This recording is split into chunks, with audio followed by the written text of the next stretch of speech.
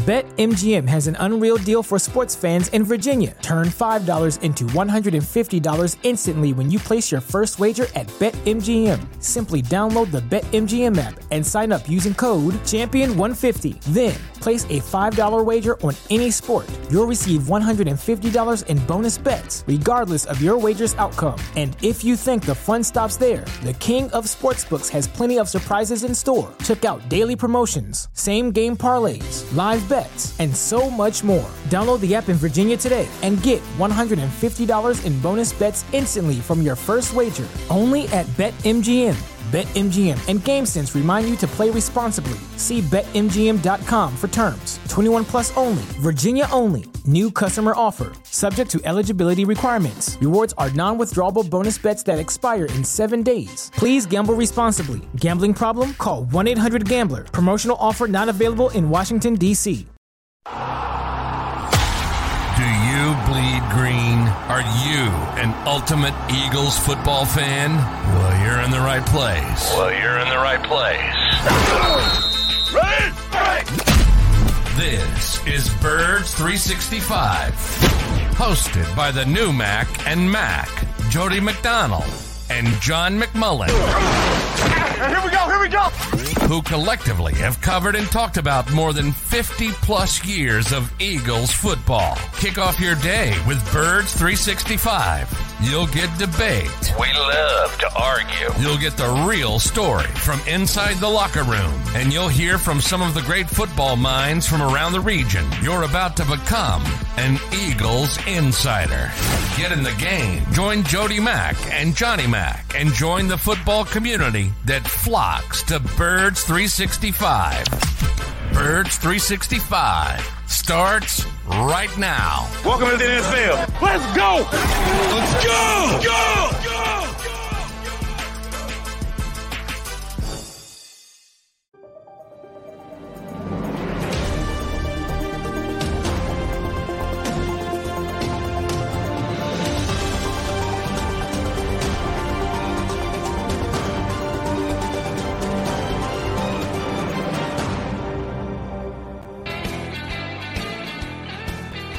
And a good football Monday morning, Birds fans. This is Birds 365 here on the Jacob Media YouTube channel. And you got Mac and Mac in the house. That would be John McMullen and Jody McDonald as we get back to work, or at least we hope that's the case with the Philadelphia Eagles. Still got a couple more days off because they don't play till Monday night against the Kansas City Chiefs, but a bye week weekend, Johnny Mac, so we got to watch football and not have to worry about the outcome of the Birds game, right? Yeah, I mean, I wanted to watch full games because I hate watching red zone, because I don't think you get a feel for the games, and I don't get to watch many games. So, I'm usually at a game, usually at a stadium, and I don't get to sit down and watch. So, but I couldn't because the games they put on were such absolute dreck. I had to watch red zone. So. That's the way I went about it. A little disappointed with Jacksonville. They got totally blitzed by the 49ers. And then, the late window Cowboys, Giants, you know why they put them on? Because it's the Cowboys and Giants. And I'm saying to myself, Jody, was that the only 425 game? Can they not bow out of that for something else, or do they have to? I don't know if they have to keep that. They don't have to, but I don't even know. Did they have another Fox game? I don't know. They kept playing the Lions Chargers highlights, so I know that was a Fox game. And man, that was looked like one of the best games of the year, at least offensive wise, going back and forth. That would have been fun to watch. Didn't get an opportunity, and obviously. The Raiders and Jets offensively challenged both of them. That was a tough watch as well. So, but if you're an Eagles fan, you got to sit back and watch. And it's interesting. The Eagles came into the week with the best record. They leave the week with the best record as usual. 28 straight weeks, whatever we are at now. But I don't know. San Francisco looked pretty impressive. And I don't know what to think about Dallas because that Giants team, that's the worst team in football. We were taught that's the worst team in football. And they're an absolute mess. And players are now fighting with coaches. our buddy Pat Leonard. I saw him writing about that this morning. Yeah, I mean, things have taken a dark turn for the New York Giants. And, at least the Jets can take solace in the fact that they would be a good team if they didn't lose their quarterback. Now, they should have done a better job, and they should do a better job. And news came out that they could have had Carson Wentz. And I don't know if Carson Wentz has anything left, but you see what Josh Dobbs is doing in Minnesota. I mean, at least try something. Yeah, you have that defense. Try something. They gave the stat last night at the end of the game, and reading Peter King this morning, he added to it. The Jets in their last 35 possessions are 0 for scoring touchdowns. They are 0 for 35 in their last 35 possessions in scoring touchdowns. Yet Zach Wilson will start again next week. And if I were the Johnson brothers, the owner of the Jets, I got to fire Robert Saleh and Joe Douglas today. How do you just keep putting him back out there week after week after week? And I know Joe Douglas put that defense together, and he's done a really good job drafting. But he's the general manager. He's got to walk into the coach's office and say, get him off the field. How do they continue to play Zach Wilson week in and week out when he can't? I don't know that he would score a touchdown if he was out there with no defense playing. I think he'd find a way. I think he would. I think he might, with that big arm of his, he might find a way to overthrow his receiver in the back of the end zone with nobody playing defense. It's really, really, really depressing as a Jet fan. But the Jets are not a worry of the Eagles. The only thing that I shouldn't say that. How did the Eagles lose to the Jets with Zach Wilson at quarterback? I know, it's kind of amazing. This league, I was thinking about it because, this is a week that you can sit back and think, and we always call this a week-to-week league. It's really a situation league. You look at the 49ers struggling for 3 consecutive weeks. All of a sudden, Trent Williams shows back. By the way, Trent Williams is one of the great players of all time. He shows up. Debo shows up. Chase Young now is back with Nick Bosa. All of a sudden, they look like, that's a pretty good team.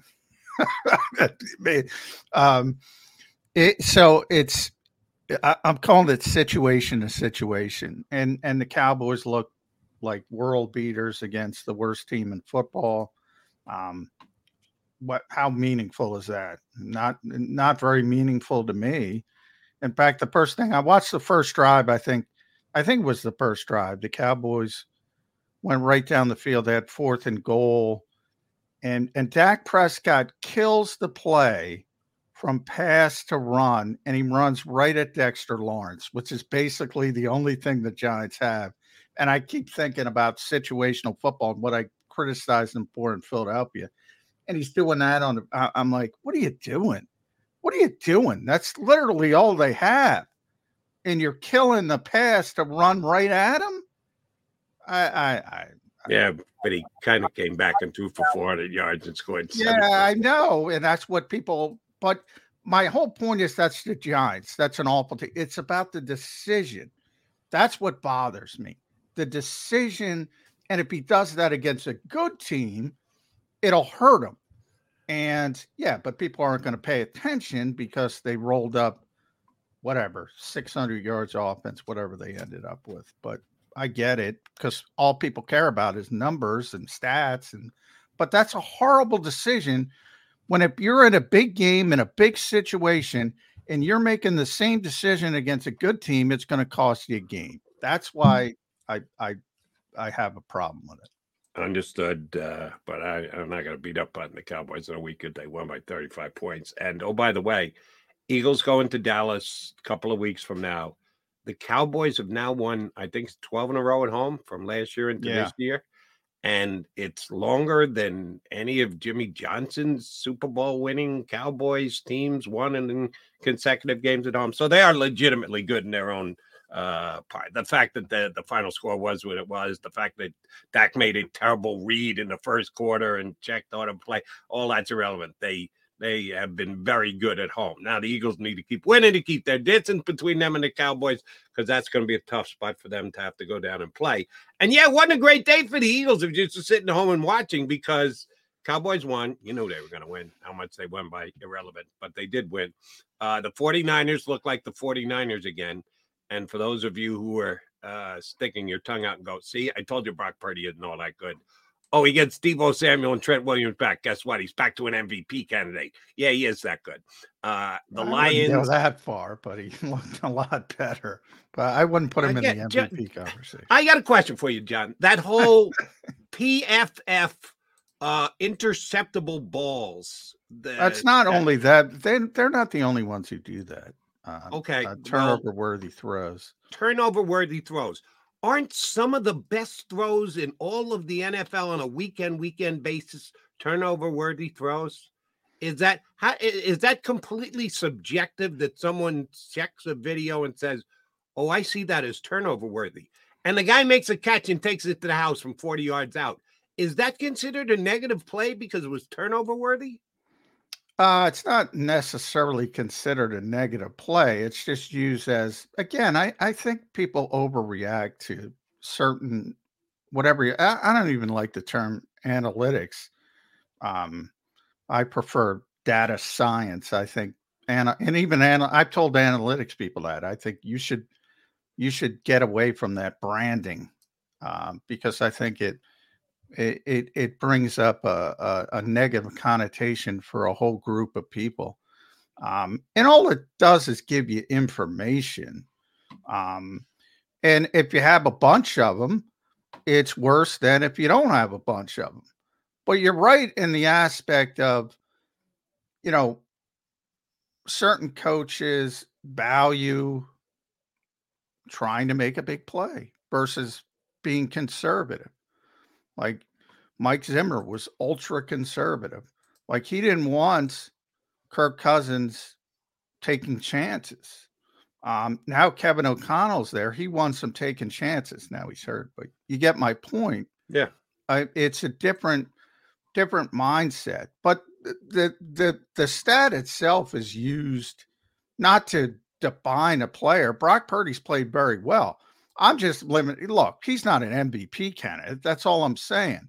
MVP candidates are Patrick Mahomes and Jalen Hurts and Lamar Jackson. That was a bad loss by Baltimore. I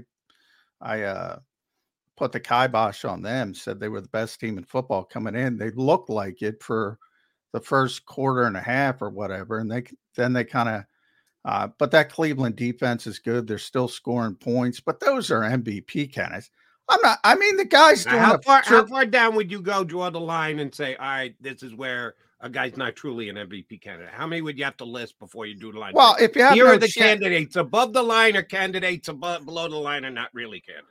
If you have no chance to be the MVP, you're not an MVP candidate. Like I don't even consider AJ Brown an MVP candidate because he's got no chance to win it. You can argue he should, and that's a different conversation. I might even agree with that, but it's a quarterback award now. Let's be honest, and you have to be. If you do win it, I always go back to AP, Adrian Peterson. I think he was the last non-quarterback to win it. Right. You have to be so much better than everybody else at your position to be in the conversation, and even that's a different era. And you have Tyreek Hill. So I say the same thing about Tyreek Hill. He's not a legitimate MVP candidate. Should he be? Yeah, probably. So with AJ. But if you don't have a chance, that's my definition. You can have a different definition. No, if you don't have a chance to win it, you're not an MVP candidate. That's fine. I get where you're coming from. So I'll once again ask my question. How many MVP candidates are there in John McMullen's mind? Probably 4 right now. I still think Tua's on the back end because of his numbers and how explosive. But if Miami goes off on a wild run, which I don't think they're going to, but other than that, I've cobbled it down to 3 right now. You're down to 3. I don't think I'm missing Mahomes, Lamar, Jalen. That's it. Yes. So you got 3 Yes. candidates. All right. If you're going to be that strict, I could be missing. I'm the doing only this ones off who the only top get of my 3, head. then you're right. Brock Purdy's not an MVP candidate. My list goes a little bit further than you. I'm not cutting it off at 3. I'd go a little bit deeper at this stage with a half a season to play, and I would still have him as one of the candidates. He's the top. Again, I know you're not a fan of quarterback ratings. I think it's the worst that we have, except for every other one, which makes it the best. And he's the top-rated quarterback in the NFL. So, and his team is at 6-3, so they're in the mix. It's not like we've got a 9-0 team. I would still have him as an MVP candidate. He played well again yesterday. But the key for San Francisco was that defense came back. Everybody looks at the offense, and Brock Purdy stinks again now. He gets Deebo Samuel and Trent Williams back. All of a sudden, he's good again. But the last couple of weeks, their defense was supposed to be the best in the National Football League. Gave up big drives at big times, and Bosa wasn't looking like Bosa's supposed to looking like. That San Francisco defense came back big time against a pretty damn good Jags offense with Trevor Lawrence yesterday. Yeah, the last thing you want is Chase Young finding the old Ohio State mojo with Nick Bosa, and it looked like that on occasion. That was a great pickup for them. Yeah, they struggled obviously defensively, but everybody struggles defensively against good. The difference to me, the modern era, the old time is defense used to beat offense. Now good offense beats good defense. So if you're facing a good offense and they can block you, anybody, they're going to score. I don't care how much talent, and they have a ton of talent on defense, a ton of talent. And I think that's what happened for a little while, but overall they're going to have a very good defense comparatively speaking to everybody else, and only got better with Chase Young. And if it keeps getting better, the one thing, and I talk about situation, matchups, whatever you want to call it, I think the Eagles are better equipped to play them than they are to play the Eagles, because the Eagles have a good offensive line to help combat that front. San Francisco's offensive line is Trent Williams and a bunch of other guys. Now, I always say Josh Sweat's going to have trouble on that particular day, because I don't know if you saw the one Trent Williams play, but and he kind of joked about it. It's on Twitter. He never saw anybody run away from him before. The poor cornerback was running away from him. I've never seen that. He is one of the best tackles that ever lived. He is just such a dominant player. He makes such a difference, but the rest of their offensive line is not equipped to handle the Eagles' defensive line. And I go back to quarterback. I'd rather have the Eagles quarterback. So those are 2 of the 3 big ones. And the Eagles have the great defense. So they kind of mirror each other. The Eagles have the great defensive front. They have the great defensive front. But I think the Eagles are better equipped to handle San Francisco's front than vice versa. And we saw what happened when they don't have Trent Williams. He is truly the domino. When he goes down, everything else goes down. When he's up, he seems to lift that San Francisco offensive line. Don't have the names, don't have the talent that the Eagles do, but their offensive line just seems to play so much better when he's there. All right, he's John McMullen. I'm Jody McDonald. We're going to go on talking birds, but we're going to dip into the other teams around football, because the Eagles didn't play this week, and they're not going to practice for another couple of days. And eventually they're going to have to get prepared for the Kansas City Chiefs, which I think we talked a lot before the year started about the schedule maker, how he laid it out and everything else, and the gauntlet the Eagles got to go through. I think a big plus for the Eagles is it's a plus and a minus at the same time. The bye is perfectly situated.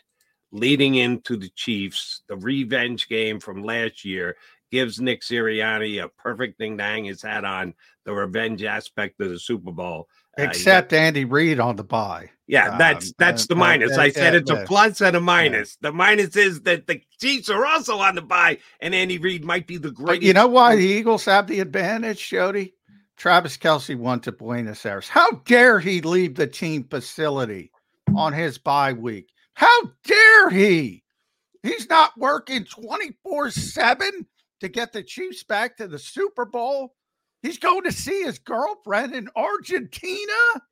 How can he do that, Jody McDonald? Somehow I think he'll be ready for the game come Monday night against just a guess on my part against the Eagles. I think Travis Kelce will be okay, even though he shirked his responsibilities of staying within driving distance of the facilities. Couldn't actually go to the facilities, hang out with the coaches, but if you're in the driving facility you're more prepared. People picked up my sarcasm there. I surely did.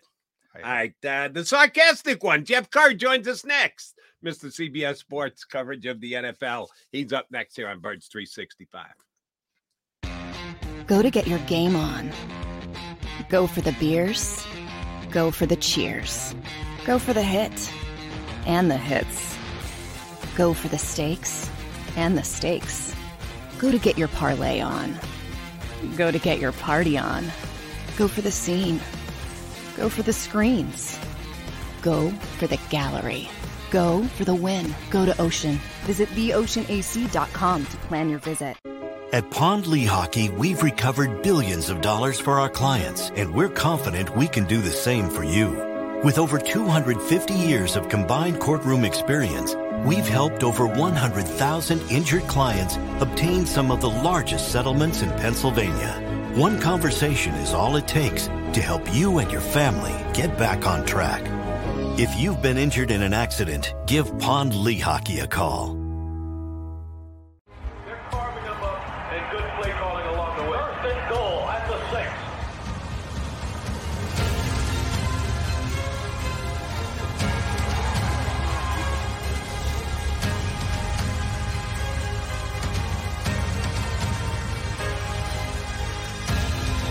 On the field of life, First Trust Bank is there for you. Champions on 3. 1, 2, 3. Because Philadelphia dreams deserve a Philadelphia bank.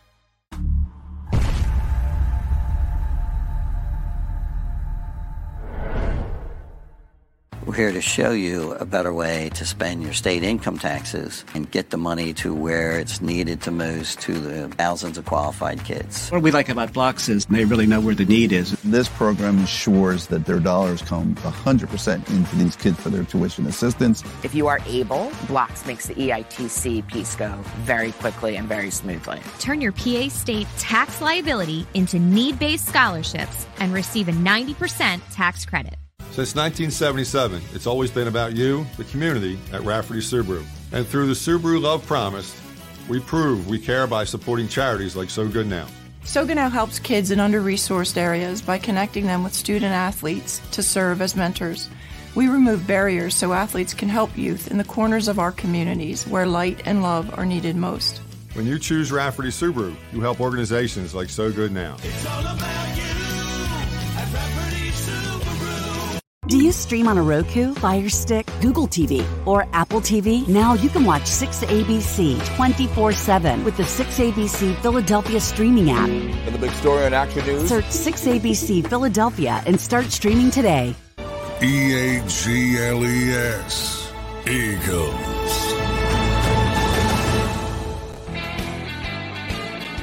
You got Birds 365 here on the Jacob Media YouTube channel. Look who's in the house. Now, I dare you not to hit the like button right here, right now. How can you not like Jeff Kerr joining us here on a Monday on Birds 365? We'll see if that worked. I'm always trying to sucker him into hitting that like button somehow. Jeff Kerr, you going to help us do that? I'll give you one.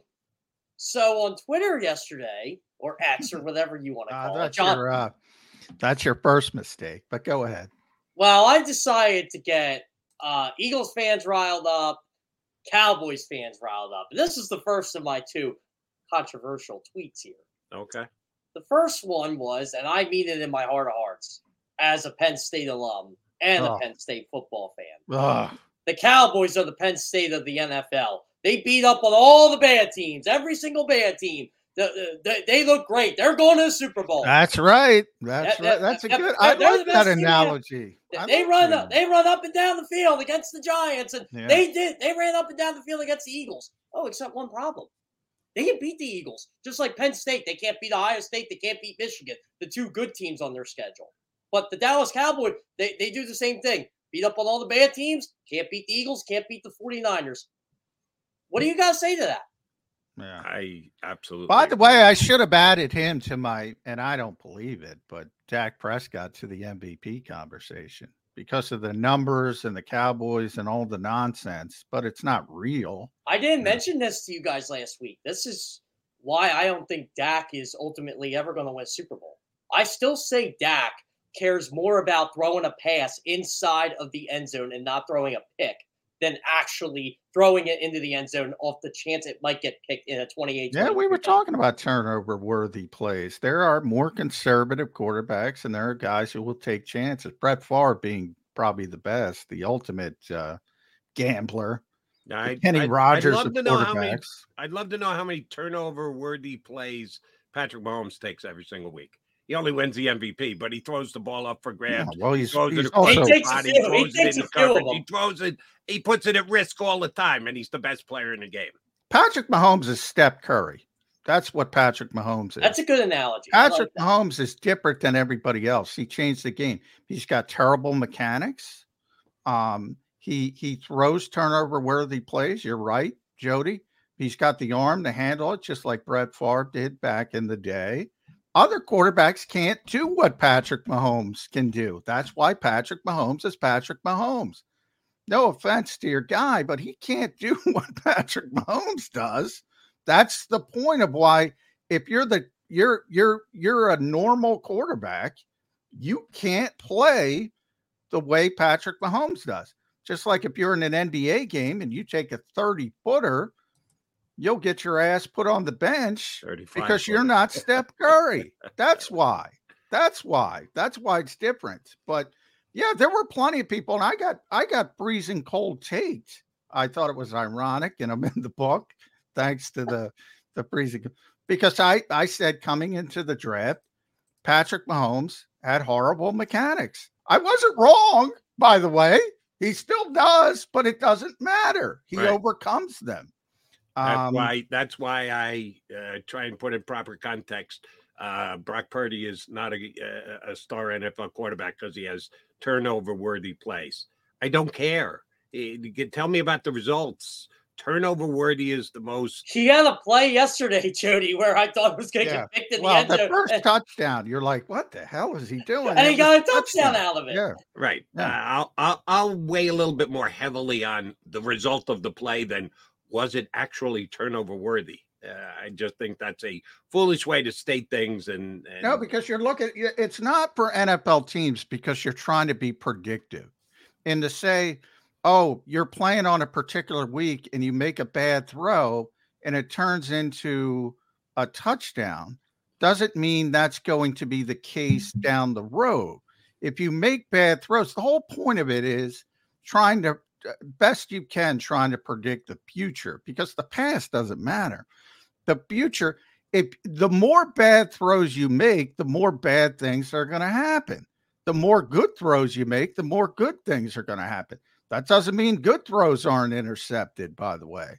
Anything can happen, but it's common sense. The more good throws, the more good things happen. The more bad throws, the more bad things. And happen. Here's where I'll disagree with, quote unquote, your common sense. I'll look at the results. When you're saying a bad throw, a good throw, that would be subjective. Someone is sitting there and deciding, oh, I think that's a good throw. I think that's a bad throw. I don't think it's a good throw. I don't think it's a bad throw. We can disagree. You can't disagree with the result. Once the play's over, it's been decided. It is what it is. Well, I'll lean much more heavily on results. No, nobody's taken a subjective mediocre turnover-worthy plays are not.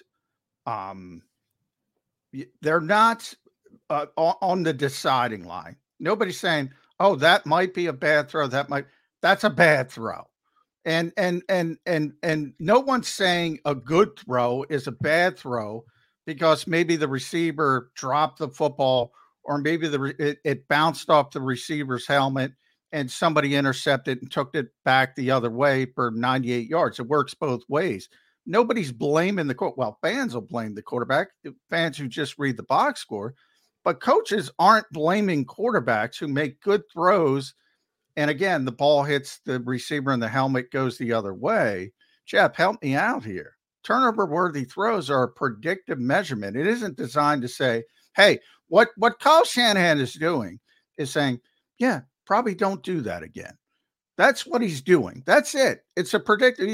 He's not going to bench him. He's not going to do anything. He's just saying that's probably not going to work all the time. So you use it as a teaching tool to move forward. And he's still a very young quarterback, and hopefully he learns from it. But the point is, if you continuously do that, you're going to get bitten by it. That's the only point of it. Oh, I agree. And I'll say this from being competitive in another sport, bowling, where I can't throw a strike right now because I'm making bad shots. But there were times I was doing this a month ago and I was scoring. It does. Bad shots mean bad plays. It's in basketball, it's in bowling, it's in football. Bad throws equal bad plays. And Brock Purdy does that against the Lions or the Eagles or the Cowboys. That's probably a pick. And the Jaguars are a good opportunistic defense. If he does that play 9 times out of 10, it's probably a pick. It wasn't a good throw, but it made it work and changed the momentum of that football game. I mean, look, Jody, I agree with the result too, to an extent, but there is a stat I always look up every week: interceptable balls or balls that should have been picked.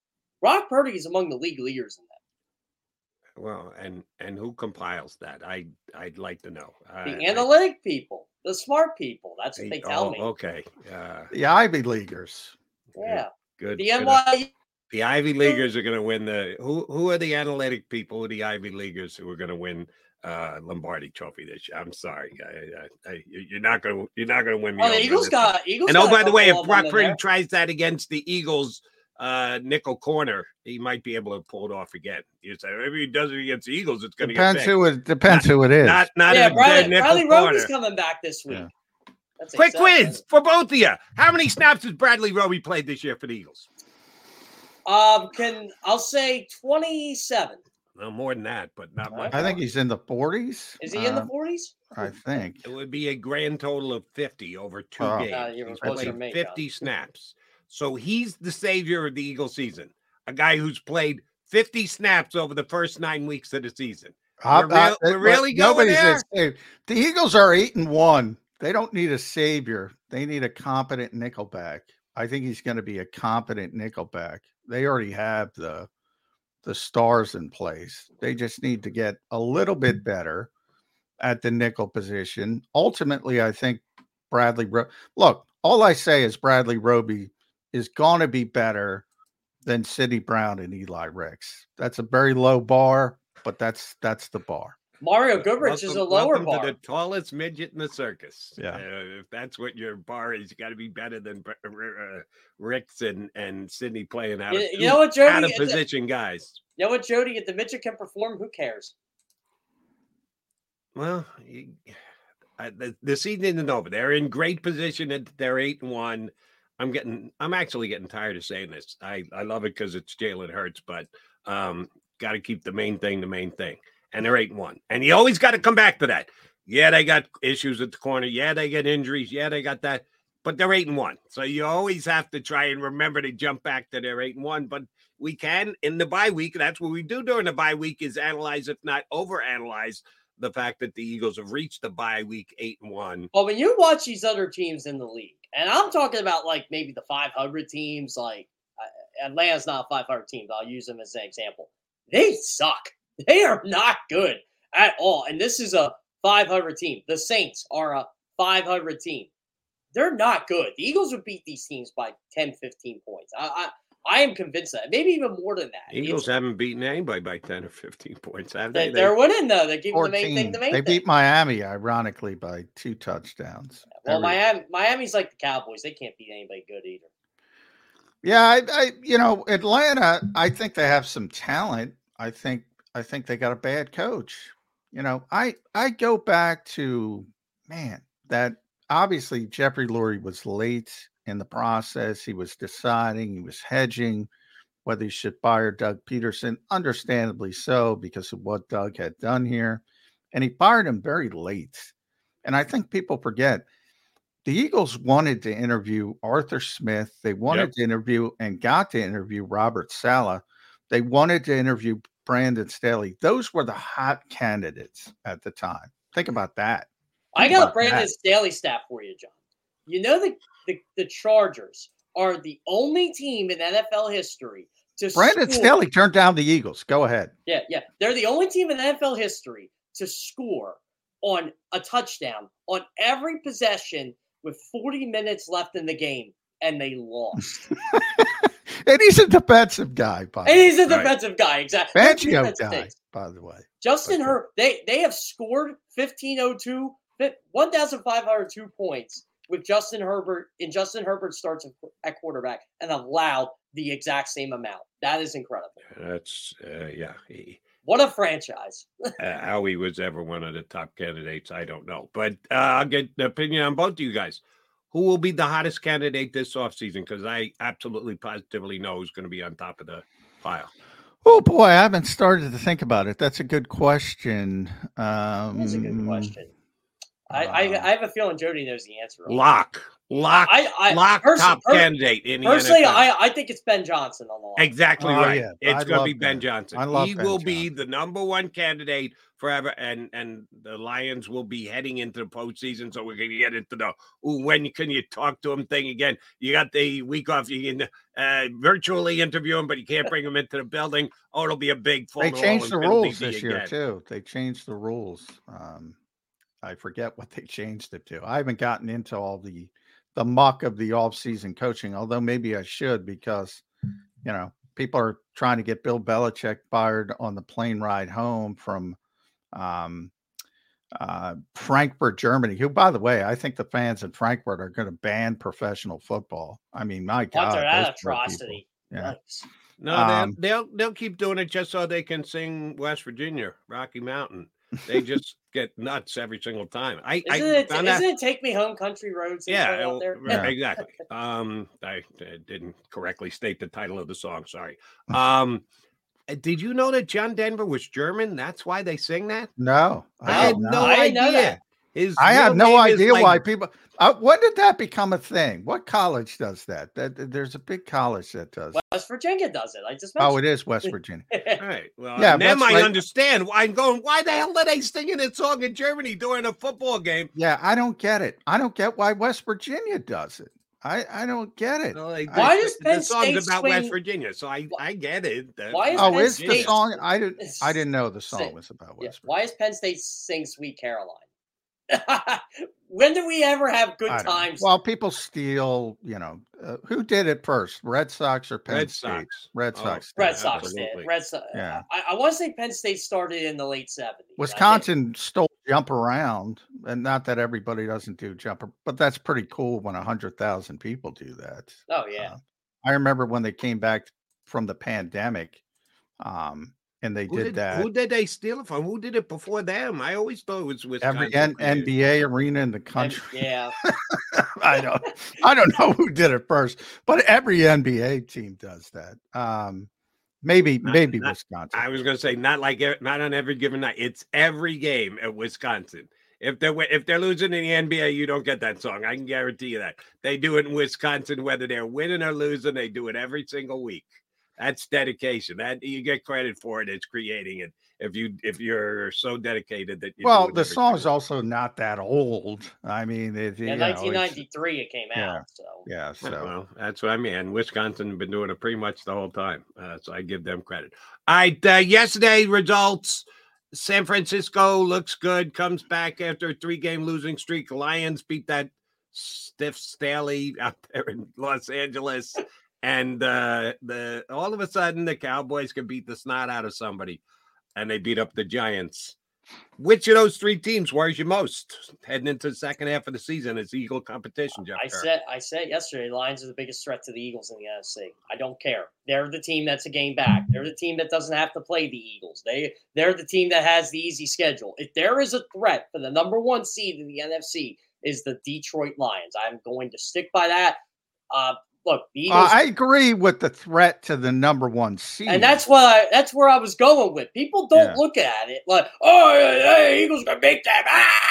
Yeah, I'm not saying that. I'm just saying they're 7-2. The biggest threat to knock off the Eagles remains the 49ers, though, in my estimation. If they're healthy coming into a game, but the Eagles can also beat them and put them in an even deeper. I think the Eagles, Matt. I said if you forced me to pick them. We did that a couple weeks ago. I said Eagles because they just match up better than San Francisco matches up with them. But they are the most talented team, arguably from 2 to 53 in the NFL. But I think the Eagles have the quarterback, the offensive line, the defensive front. You know what scares me about the Lions, honestly? They have a good offensive line.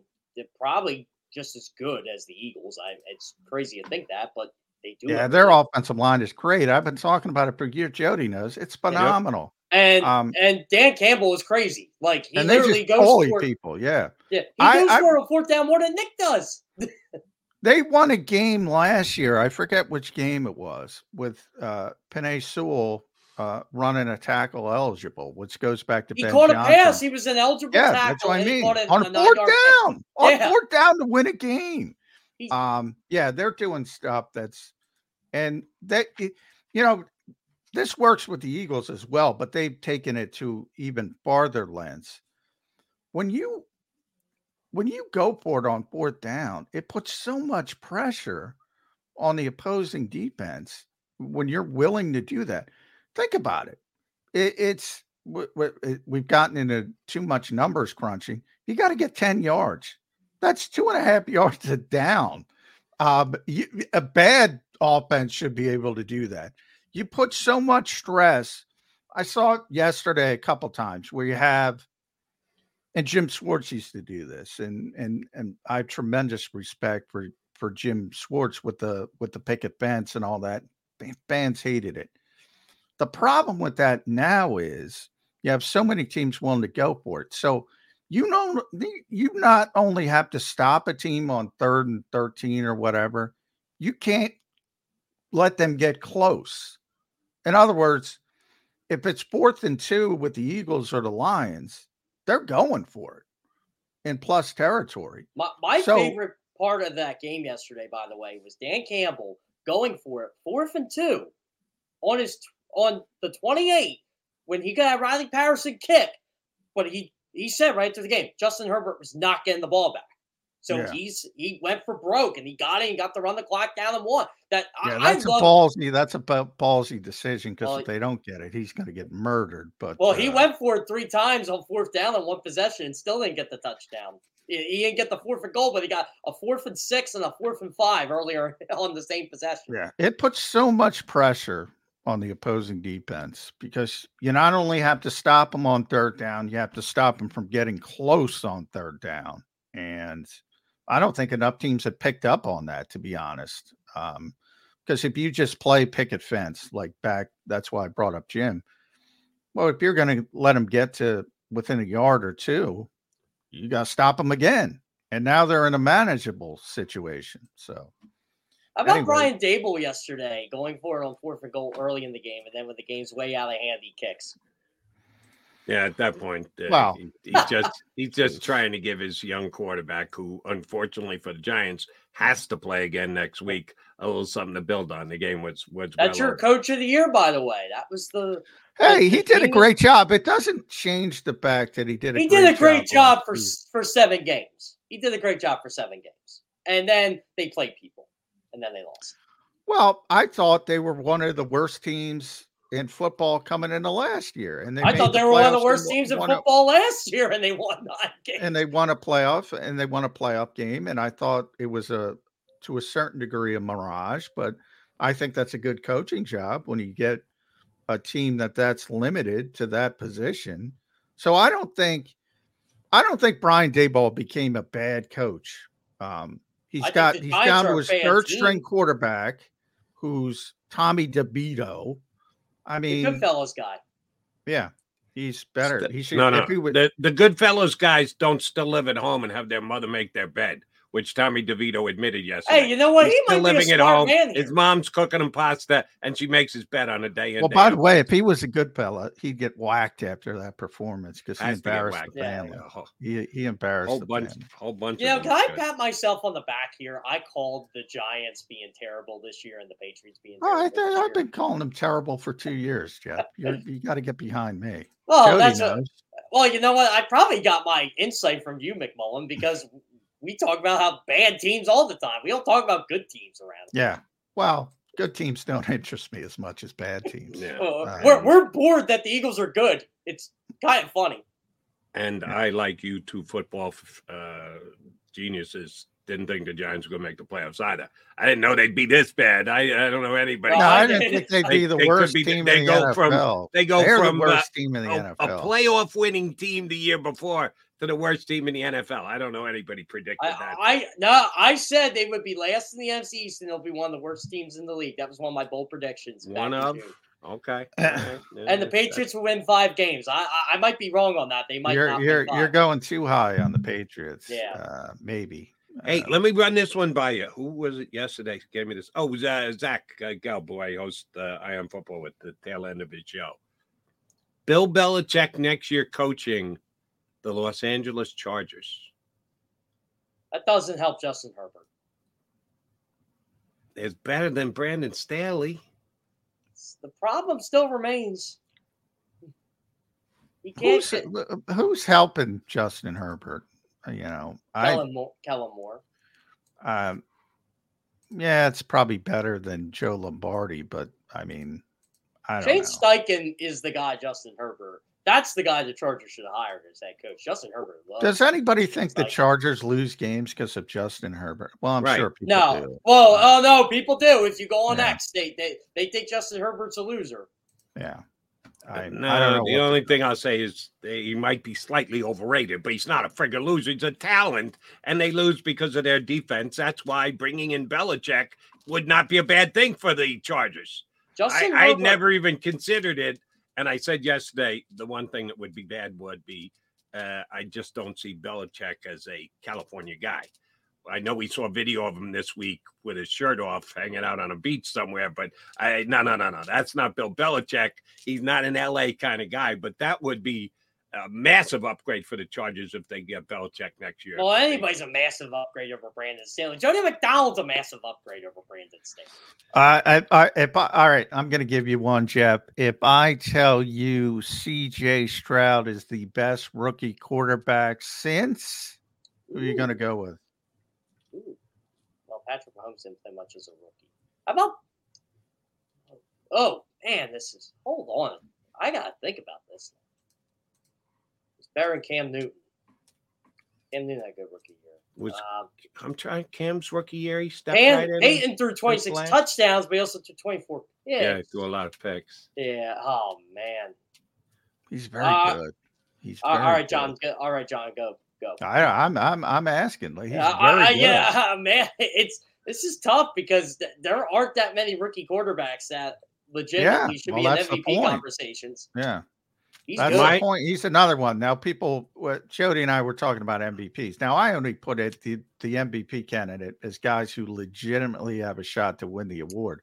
I don't think he's got a legitimate shot to win the award. I got my answer, but his career didn't turn out well. Robert Griffin.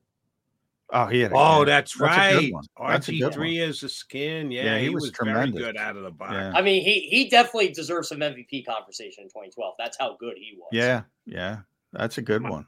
My question for Johnny Mack would be about C.J. Stroud. It flies in the face of you got to have an offensive-minded head coach with a young quarterback. If you're going to draft a young quarterback, develop a young quarterback. Oh, I said that's what I would do. I would always. And I know DeMeco Ryans. Obviously. So if you were the general manager of the Texans, you wouldn't have hired DeMeco Ryans. No, I would never hire. I said I'm above board on that. In this era, I would never hire. It's not fair. We talked about Ben Johnson, right, as a head coach. Bobby Slowick should be a head coach. I love that hire when they brought him over for the 49ers. When DeMeco hired, that was his first hire. And I'm like, ooh, I wonder who his quarterback's going to be, because I figured Young was going to go 1. So Stroud would go 2. I'm like, I'm really curious to see how that's going to work out, because Stroud can throw, and it's working out really well. No, I also pay more attention to the leadership aspect of it. So, but I want an offensive guy that understands the leadership aspect. He's got to be involved with the entire team. Very similar to Jalen Hurts as a quarterback versus Carson Wentz as a quarterback. Like, Carson's ultra focused on the offense. Jalen's like, they they bring in a practice squad linebacker. He's introducing himself. He's texting, welcome to the team. You got to have it's a very difficult job to hire. But if you're hiring a scheme, I don't know if Ben Johnson's going to be a great coach, but that's a good name, Jody. And you went number one for a reason, because he's the in offensive mind. That's what people look for. Why do they look for that? Because offense is more important. I mean, that's just the way it is. I don't like it, but that's just the way it is. I mean, Robert Saleh, I think, is a great defensive coach, and he can't get over 500 as a football coach. He can't, but I think he'd be one hell of a defense coordinator if Jets ever let him go. Right. If he wants to go back to being a defense coordinator. We've seen too many guys in the league who are great coordinators who just should never be head coaches, because that's not their lane. Dennis Allen, the number one example. He sucks as a head coach. And by the way, if the Eagles go, I'm not even going to say win the Super Bowl, but if they go to the Super Bowl, Brian Johnson is gone. He's one and done. If they make the NFC Championship game, lose there, a little bit more wiggle room, he might be one and done. Brian Johnson might be one and done. It's just the way it works. Who would be elevated then? Would they elevate Kevin Patullo? Yeah. I was gonna say, would it be Patullo? Yeah. Because I don't see an outside the box hire there. You know what? John, I actually think we're gonna get 8 or 9 head coaching vacancies this year. Yeah, it could be a lot, and we only have 5 last. That could be enough to get. I think Johnson's got more to prove. John's got him halfway out the door. I need to see more. Well, I said if they win. Right, you did qualify it. If they make it to the you said Super Bowl championship games. All right, so if they make it to NFC championship, that's a lot. That you're proving a lot. If you get to the just remember, Cinderella's stepmother coined "if." By the way, if she got all her chores done, she well, yeah. So we said if they go out and lose every game after, no, he's not going to be the head coach. But I don't think that's going to happen. I think they're going to be a good team. I think they're going to make a run towards the Super Bowl again. What changed, Jeff? You sit there as the puppet master, as an Eagles fan, you get to watch everybody. I would say because the good teams, and I'll put that in quotes, some are good, like the 49ers. Some are like the Cowboys, as you mentioned, the Penn State of the NFL. I'm going to steal that. I love that. Yeah, go ahead. You're more than welcome to. They all look good. You know, it's not fun when you're sitting back watching the teams that are supposed to be the contenders look good. Lions look good. Well, offensively, not so much defensively. Yeah. Basically, every potential playoff team won. Does that put some angst in you as an Eagles guy?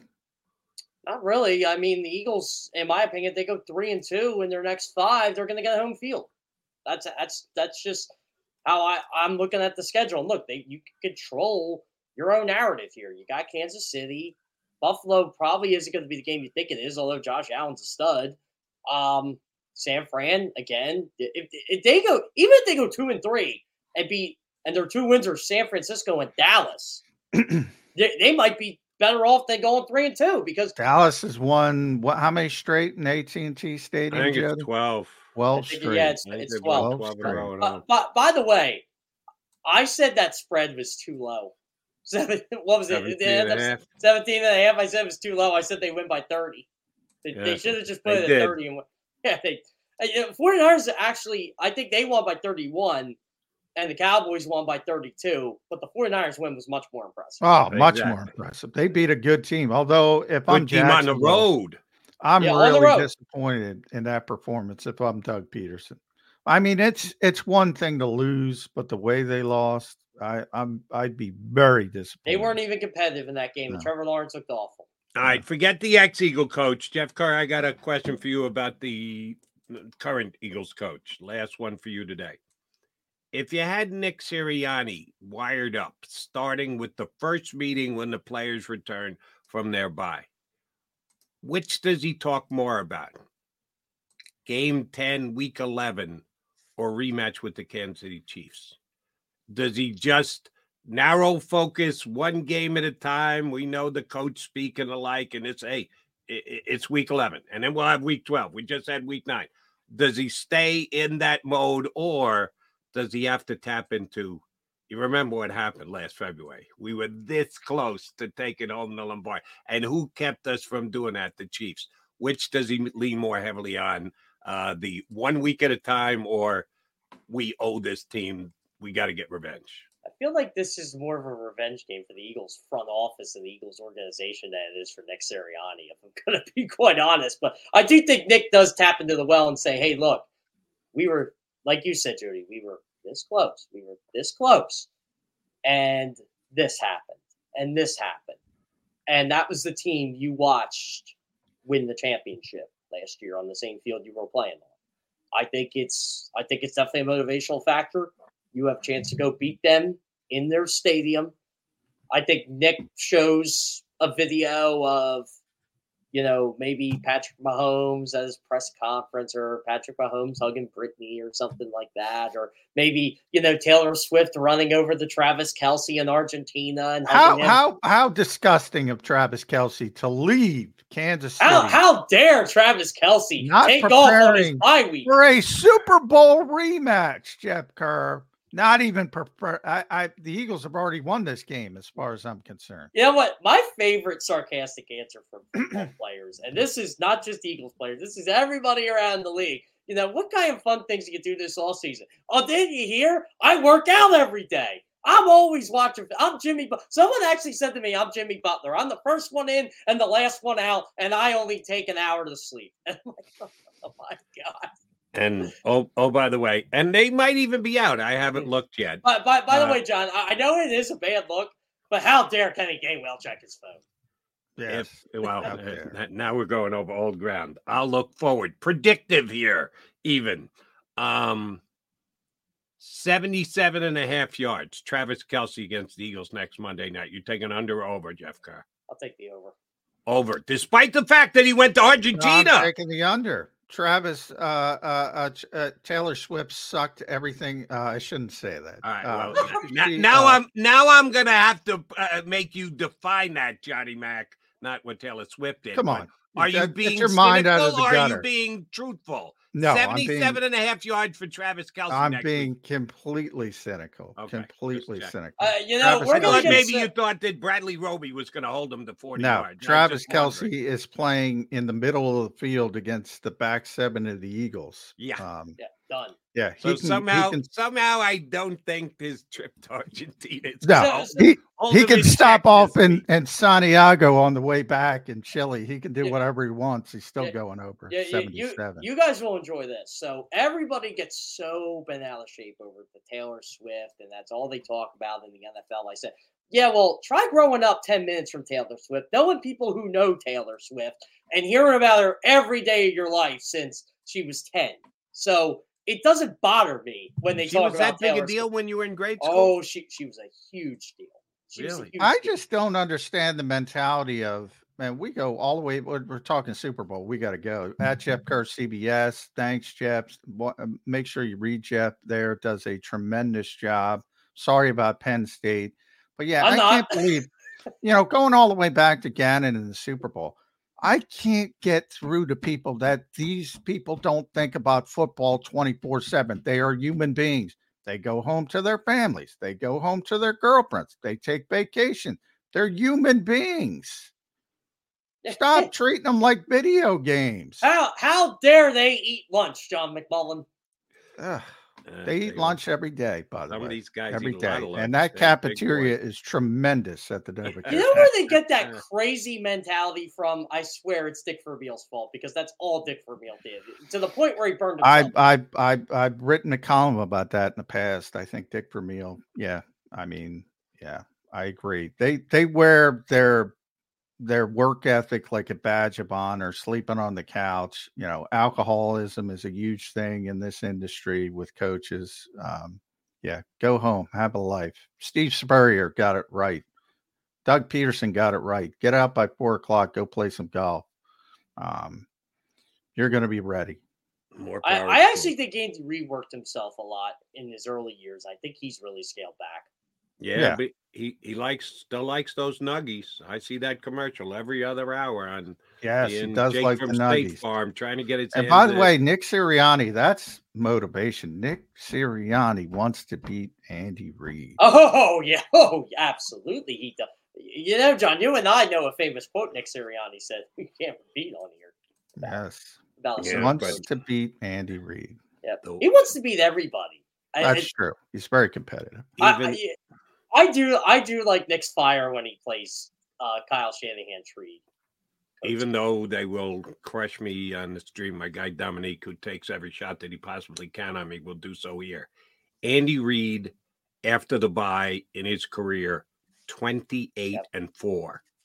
20. Let me repeat that. This is not hating. This is just stating facts. Andy Reid in his career after a week off is 28-4. Nick Sirianni's got his work cut out for him. I'm not saying he can't beat the Chiefs. I'm just saying Wilson, you sent the game-winning email at the buzzer, avoiding a 4:55 meeting on everyone's calendar. How did you do it? I got a huge assist from Grammarly, an AI writing partner that helped me make my point. And it works everywhere I write. Summarizing a doc only took one click. When everyone uses Grammarly, everything just makes sense. Go to Grammarly.com/podcast to download it for free. That's Grammarly.com/podcast. Easier said, done. He's running uphill this week. He can run hard. He can be motivated. He can really want it badly. It's a tough hill to climb playing Andy Reid after the week after a bye. 28-4. It speaks for itself. Thank God Travis Kelce helped. He went to Argentina. I want to know what Patrick Mahomes did this week while we're on the bye here. Ask Brittany. Ask Brittany. She'll know. Yeah, we'll find that out. Will know. She might have been at the concert. They're BFFs now. Yeah. Jeff Kerr, we appreciate you jumping in as you do every single Monday. We will talk to you. We want to save Kerr for Tuesday after the game or get him up before the game. Well, we'll figure that out during the week. Jeff Kerr, have a good week leading up to the Eagles and the Chiefs. We'll talk to you sometime next week. Yeah, sounds good. Can't wait for this game already, and it's 7 days away. Yeah, we got 7 more days to wait. Thank you, Jeff. From CBSSports.com. All right, McMullen and McDonald, a.k.a. Mac and Mac, coming back. We got another good guest joining us. Going to be a little later next hour. We haven't had Zach Berman on in a while. He'll join us in hour number 2 on Birds 365.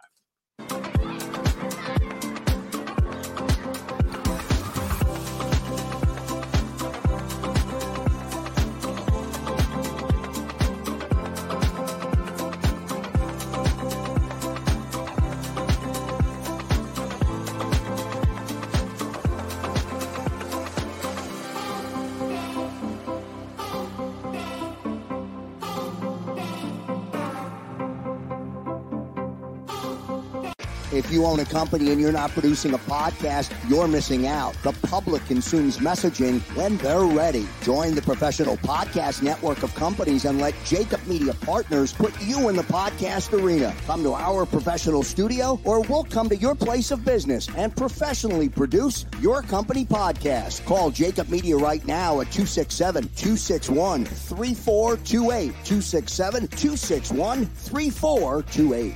My name is Dr. Bruce Grossinger, and I'm the medical director of Philadelphia PRP and Stem Cell Institute. I'm reaching out to those who suffer from spine and joint pain. We use treatment methods that require no surgery, no scalpel, no drugs. Running, walking, or whatever your desires are, Dr. Grossinger is where you need to come. You can benefit from the same PRP and stem cell treatment as Wilbert Montgomery. Call us now at 610-222-5675.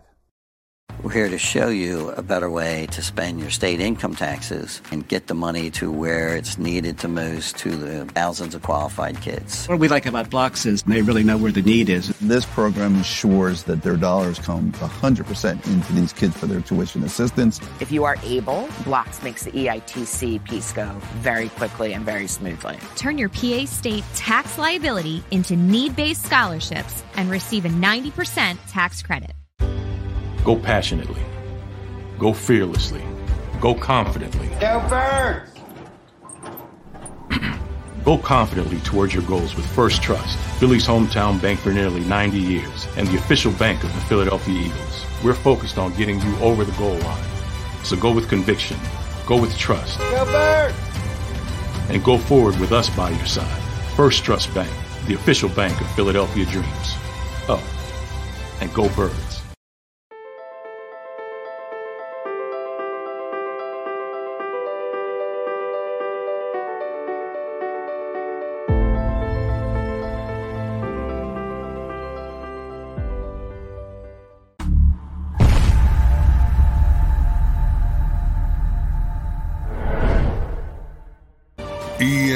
EAGLES, Eagles.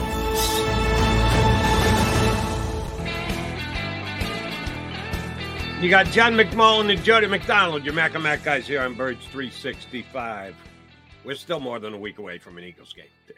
You get through a Sunday, no Eagles. Yeah. Right, now you got to wait all the way till Monday night before they play the Chiefs. And I did mention Andy Reid's 28-4 record coming out of it. By the way, Nick Sirianni's 2-0, so he's got a better winning percentage.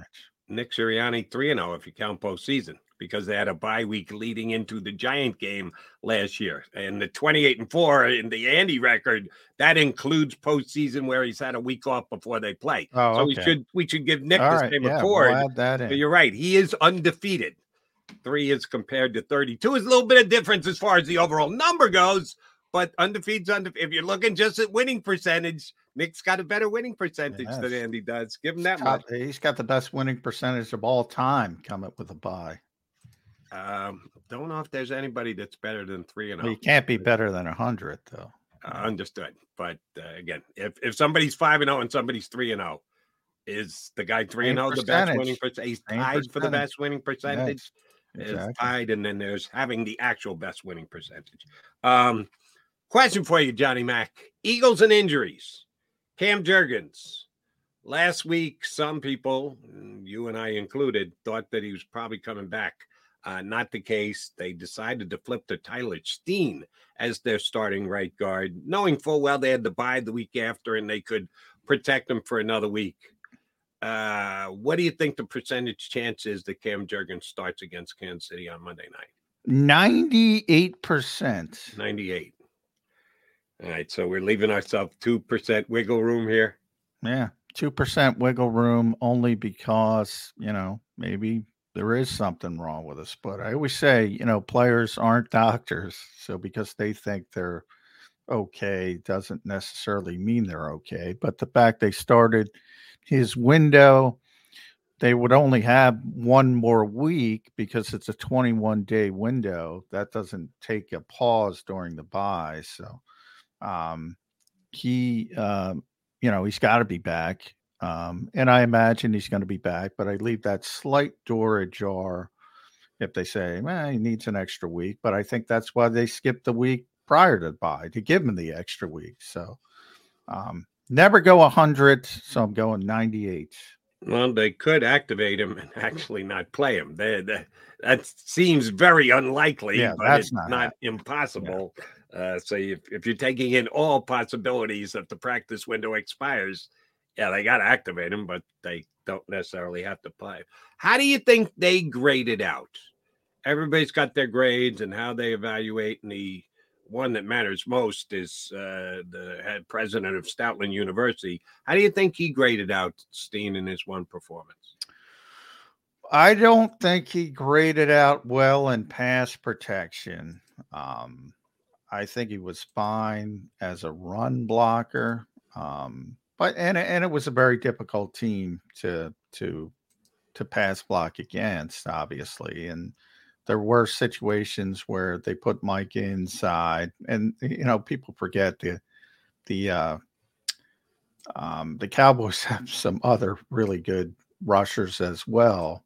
So it was a really difficult, and that was one of my criticisms of doing it. Same with Sidney Brown, the way they did it against Miami. I don't understand throwing guys into the fire. Now, sometimes you have to. In this case, they didn't have to. They could have played Suo Peta, continued to go with that direction. So I was a little bit surprised, but, Yeah, he wasn't good in pass protection. Looking back at it, I forget what he was. I'm trying to look it up. 21.2 was his pass blocking grade by PFF. Now, wow, that's terrible. That is a big red. Now, I didn't think it was that bad because I watched the game and I said, and I always like to watch the game first, rewatch the game. Obviously, I watch it live, but rewatch it before I look at the PFF grades because I like to gauge like how off I am or if they're seeing something different than me. And I said, wow, he wasn't good in pass protection. Then I looked there and they were like, yeah, he wasn't good in pass protection. But I didn't think he was that bad as they did. But overall, yeah, that's a big red mark. And it wasn't good. And, that it was to the point where they're not going to play him. Speaking of PFF numbers, I did see these this morning. Eagles grade for the first half, since they've done their 8 games, if you're just judging them each week, all total halfway through the season grade. Not surprising, the worst Eagle graded was Jack Driscoll. That did not go well when he had to fill in this year. Sorry to say, Jack. No, the coaching staff loved you, but you got your chance and you didn't do real well. The second lowest graded Eagle is Jack Stoll. The PFF has graded him that poorly, and he plays. It's not like with Driscoll, he's coming off the bench. And that's why I was about to say I don't even, because Jack doesn't play that much. I kind of throw those out because the sample size is so small. But he didn't play well in this one opportunity. But yeah, to me, Stoll is more. Kenny Gainwell has also got a poor grade. Olamide Zacchaeus, the guys who play, Suo Peta, which is the reason why they went to Tyler Steen. Those are the guys who played that have poor grades. And oh, by the way, Jack Stoll's volume just opened up. Yeah. With Dallas Goedert out, if we're acknowledging Jack Stoll's a guy who plays, because the Eagles play as much 2 tight ends as they do. Oh, now he is numero uno with Goddard out of the lineup. Yeah, they'll probably go to more 4 wide receiver sets, but how oftentimes are they going to just go completely no tight end sets? You got any worries about Jack Stoll's role growing in a year where he's playing as badly as he is? Well, a little bit in the fact that he's not Dallas Goedert, but we saw him last year in the stretch, and he's not going to catch the ball. He had 7 receptions. But you say Jalen loves him. Yeah, Jalen trusts him. I say, when he throws him the football, he trusts him. And he had 7 targets and he had 7 receptions. So he does. If the ball comes his way, he's going to catch it. Well, and I know this is a completely unfair question, but I'm going to ask it to you anyway. How does he grade out that bad? If he's got 7 targets and he's got 7 catches, no, that was last year. That was last year when Dallas was out. Okay. And but he's limited. He's not going to do much with it. After yards after catch, he's known for his blocking, and he hasn't blocked that well. So that's why his grade is so low. I think as he plays more, he'll probably get a better feel for it. I think that's the hope. But yeah, he's got to play better. And all those guys I mentioned. And defensively, the lowest guys are Ricks, and it doesn't surprise Ricks, Job, Nolan Smith. And boy, it's all DBs, man. Now, most of them have small sample size. Ricks has Job has the biggest, and Ricks has the second biggest.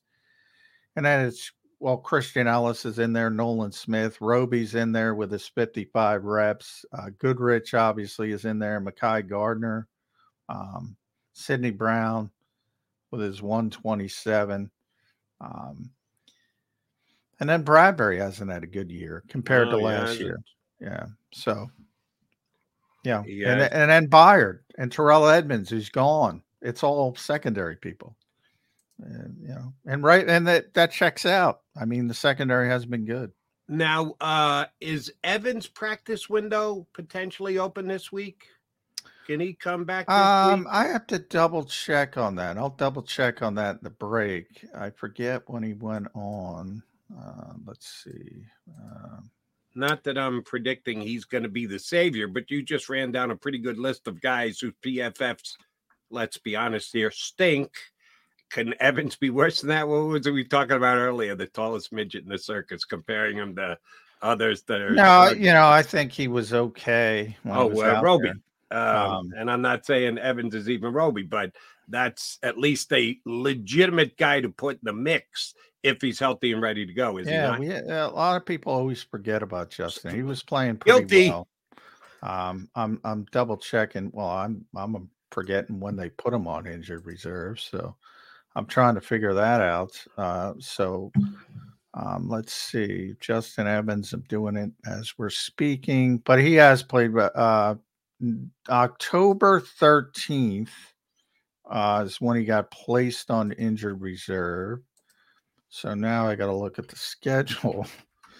Once we're past the 11, that's guaranteed for 4 games. He's got to be able to be. Let's see. October 13th was the Jets game was the 15th. So yeah, Dallas was the 4th game. So he is eligible to open his practice window this week. Right. And I expect him to open it. Yeah. Now, will he play? No. That's give and take. They're not as desperate at safety. They didn't pick up Byard. I would say, yeah, they're going to try to get him back as quickly as possible. But now, who knows? But they'll probably activate his practice window. Hell, maybe today, maybe as quickly as today, depending when people get back. But it's an extra day, probably. I think that would probably be a pretty smart move. If he's good to go. It all comes down if he's good to go. Yeah. And sometimes we get a wrong read on that because John looks I haven't seen Justin. He tells you he's good to go, and Cam Jerkins isn't good to go as part of the Eagles. So Justin has said nothing, so it's much more difficult. I haven't even seen him. So that's I was giving you a pass for the whole Cam Jerkins thing because I believe he told you he was good to go, and he looked like he was good to go, and the Eagles decided he wasn't good to go. So it's guesswork at best, and it would be guesswork with Evans this week too. I'm just saying, with the state of the Eagles secondary as it is, I didn't think I'd say this during the year. Damn, they need to get Evans back. But I'm saying, damn, they need to get Evans back this week if he's capable of going. Yeah, and he can play in the slot as well. He played when he was with New Orleans last year. He played a lot in the slot, so he can help there as well. If they've had so much turnover. Obviously, they want Roby to settle down in there, but if he gets hurt again, maybe Justin Evans gets in the mix because I think we've seen enough of Eli Ricks in the slot and Cindy Brown in the slot. It's not working. No, they will attempt to get guys who have been in there before in the National Football League, played some slot corner. He's McMullen. I'm McDonald. Quick timeout. We'll come back. Zach Berman's going to join us in about 25 minutes from now. We haven't had Zach on in a while. Part of the new Philly website / podcast outlet, PHLY. Good to catch up with Zach. He's coming up at about 20 here on Birds 365. Go to get your game on. Go for the beers. Go for the cheers. Go for the hit and the hits. Go for the stakes and the stakes. Go to get your parlay on. Go to get your party on. Go for the scene. Go for the screens. Go for the gallery. Go for the win. Go to Ocean. Visit theoceanac.com to plan your visit.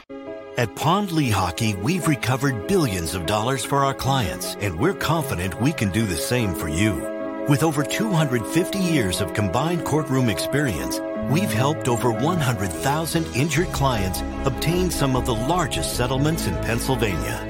One conversation is all it takes to help you and your family get back on track. If you've been injured in an accident, give Pond Lehocky a call. They're carving them up, and good play calling along the way.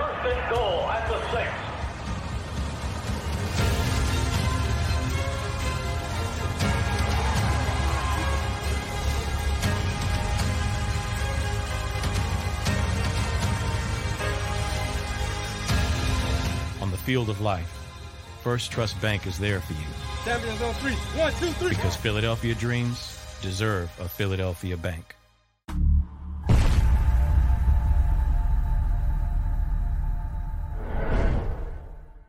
We're here to show you a better way to spend your state income taxes and get the money to where it's needed to most to the thousands of qualified kids. What we like about Blocks is they really know where the need is. This program ensures that their dollars come 100% into these kids for their tuition assistance. If you are able, Blocks makes the EITC piece go very quickly and very smoothly. Turn your PA state tax liability into need-based scholarships and receive a 90% tax credit. Since 1977, it's always been about you, the community, at Rafferty Subaru. And through the Subaru Love Promise, we prove we care by supporting charities like So Good Now. So Good Now helps kids in under-resourced areas by connecting them with student athletes to serve as mentors.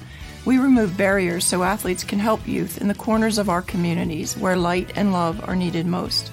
When you choose Rafferty Subaru, you help organizations like So Good Now. It's all about you at Rafferty Subaru.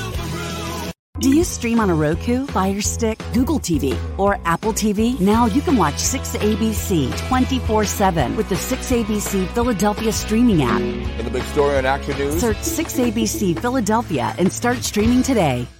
EAGLES, Eagles.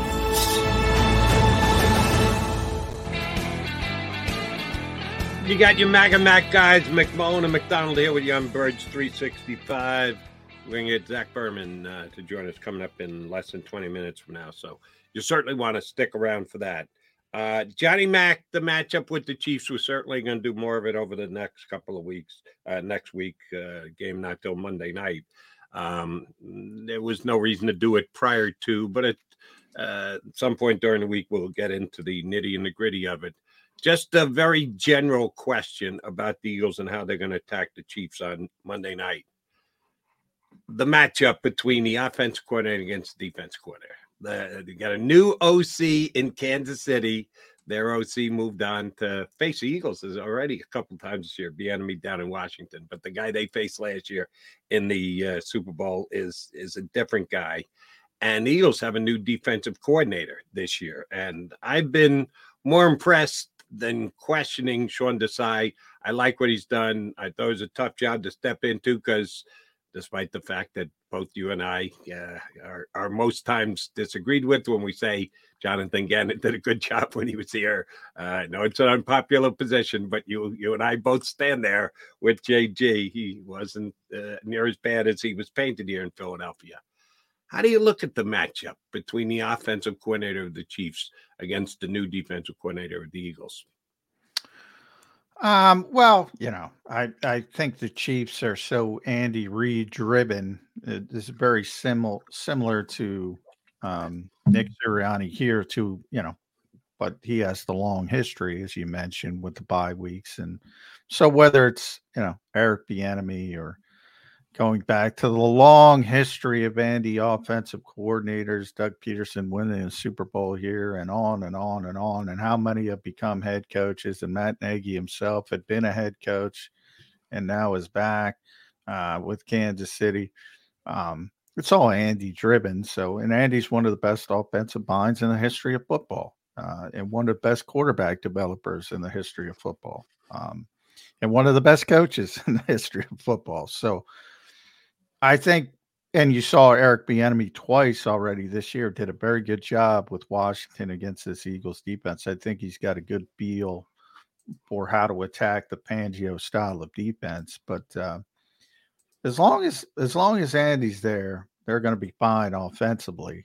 And it's funny from the Kansas City standpoint. I think a lot of their fans, they're very similar to the Eagles in that they're winning games, but they're not getting the style points that people are used to, and they don't like it. And I think that has more to do with the lack of receivers on the outside from their perspective offensively.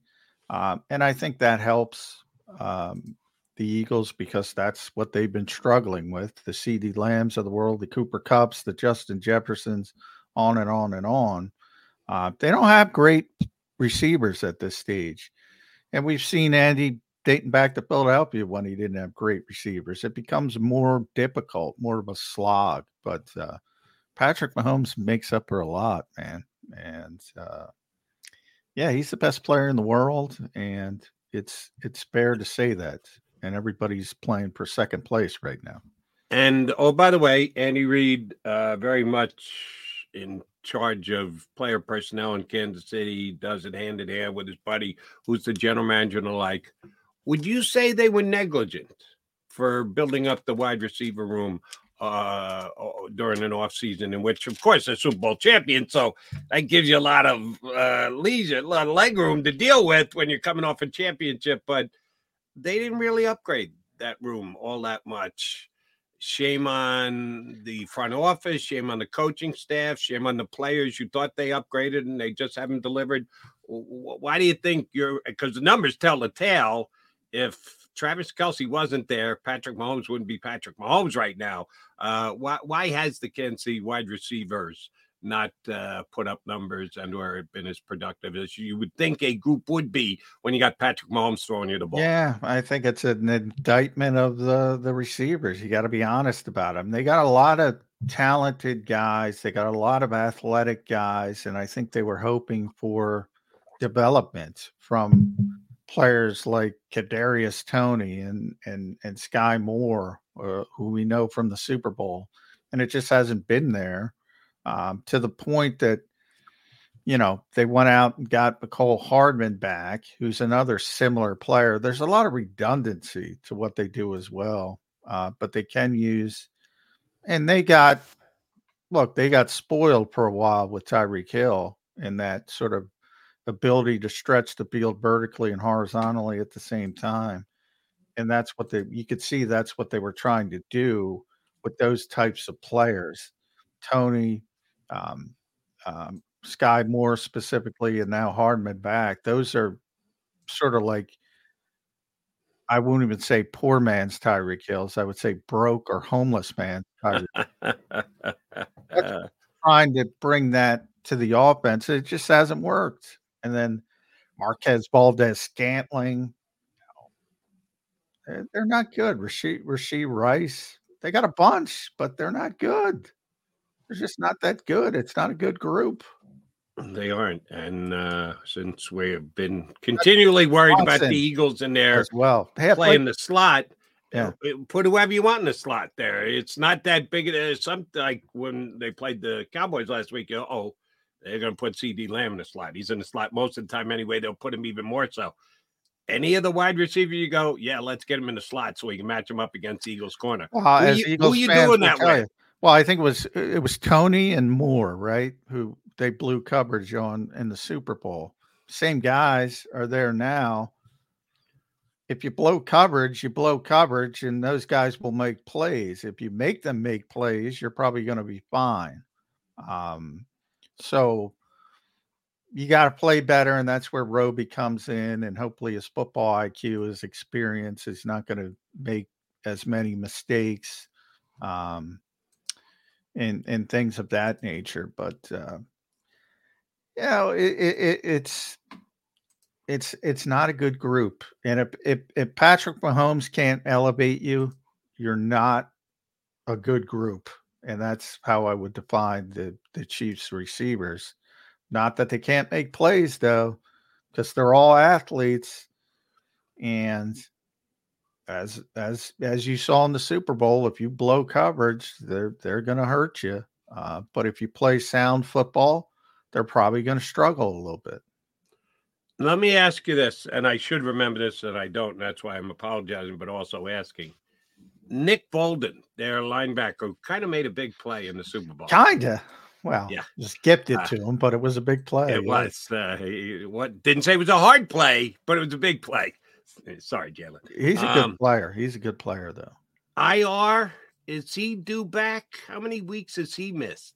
He's been out a couple of weeks for the Chiefs. I don't know the timing of that exactly. I asked about an Eagle player, which I should have known, and I didn't. You had to look up as well. I thought he was already back, but I haven't got. Is he back already? No, I think he's still. I think he's still on IR. He might be. I haven't done, obviously, there's no injury report. There won't be an injury report until Thursday. Right.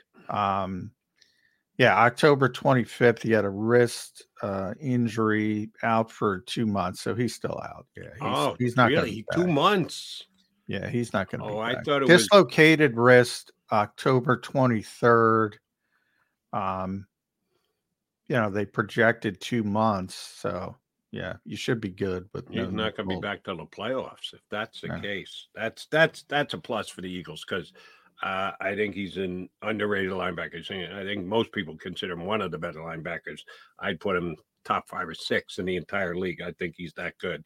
So if he's out of that lineup, that's something the Eagles can take advantage of. All right, J-Mac, if you know, what's the Eagles' schedule? That I know I do this to you all the time, and you got to look at me. No idea. Jody, None. I got no idea. They're the Eagles. They tell us when they damn well feel like it. You got any guesses as to when they're going to go back to work? How many practices are going to run? How many? Well, the practices, the practices are Thursday, Friday, Saturday. That's it's just unless, of back. Course, they have a walkthrough, which they oftentimes do. Well, they might have a walkthrough, but either way, they consider that a practice. I would imagine they would practice on the field regularly, not a walkthrough because of the bye week, but even that I wouldn't count on. I think Nick likes not having the media there. You don't have to have the media at walkthroughs. Right. That's why I asked. But Thursday, Friday, Saturday are the practice days. I think they gave the players off until Wednesday. So now the coaches I expect to be back probably, if not today, tomorrow. But yeah, they're human beings. They took vacations. They had a vacation. They took vacations. And 8-1. It's tough to be a hard ass when you're 8-1. Yeah. All of a sudden, you start looking like a dick to the team if you say, "Look, coach, we got the best record in football." It's kind of tough, but it is what it is. And I will never win that battle trying to explain to people that 15-minute phone calls during Super Bowl week are not a big deal. Bye week vacations are not a big deal. It's just some fans are hyper focused on their favorite football team, and your favorite football team isn't as hyper focused as you, is how I would describe it. And by the way, you don't, as hyper focused as you may be, you don't spend 24/7 on Eagles business as a big time fan. You get on with the rest of your life. You go to work. You go to vacation. You eat meals. I got so many errands I got to do every day. Do not day. eat meals and or go on vacation, but yet you do. So you're 100% right about that, Johnny Mac. It's not right. It's not fair. But they are going to get back to work at some point, and when they do, you kind of touched on this with Jeff Kerr earlier. Why do you think, other than he lost the last game of the season to him last year, the relationship between Nick Sirianni and Andy Reid? We know how far back it was well covered going into the Super Bowl that Andy Reid is one of the guys who gave Nick Sirianni a chance in this league. How deep is that run that Sirianni wants to, Sirianni/needs to beat Andy Reid? I think, and Andy let Nick go, but it doesn't stem from that. Nick was a coach and was an assistant in Kansas City, and obviously Andy got the job. They were coming off a 2-14 season, so Nick was like, "Well, of course they're going to fire me." And it's not, that's what he had happened. Company on that staff being told your services are no longer needed. That's what happens when you're on 2-14 teams. I mean, so he doesn't hold that against Andy Reid or anything of that nature. I just think Nick is very competitive, as Jeff said. He does it. Same thing with Mike McDaniel. Like, he's got no relationship. He does not like the way the media that he doesn't pay attention to treats other coaches and act like they walk on water, and they kind of say, Nick's got a good team. Nick's got this. Nick doesn't call plays. And, he does not like he uses that. Like we Good go for back him. to when he said that we'll make stuff up. Yep. He makes stuff up. And so Andy's obviously a legend, and he wants to beat Andy Reid and Andy is that's a lot different than Mike McDaniel. Mike's doing a nice job, but Andy's been around the block once or twice. He's no question Hall of Famer at this stage, one of the best coaches of all time. So yeah, he wants to be in that realm, and he wants to be thought of like Andy Reid, and he's got a long way to go. He's off to a good start, but he does not like when everybody gives coaches their flowers and he's not getting his flowers in a different way when they were thrown at him early in his tenure here, when flowers were thrown at him. No, and he felt the need to talk about flowers and plants and use that as motivation for his team. Hey, whatever works for you, Coach. He's McMullen. I'm McDonald. We are Mac and Mac Birds 365. All right, we're going to take a time out here. We're hoping that Zach Berman is good to jump on with us within the next 3 or 4 minutes. Had some work here to do, but said he'd try and get in for the last 20 minutes of the show. So let us hope that Zach Berman from PHLY is up with us next year on Birds 365. You stay right there.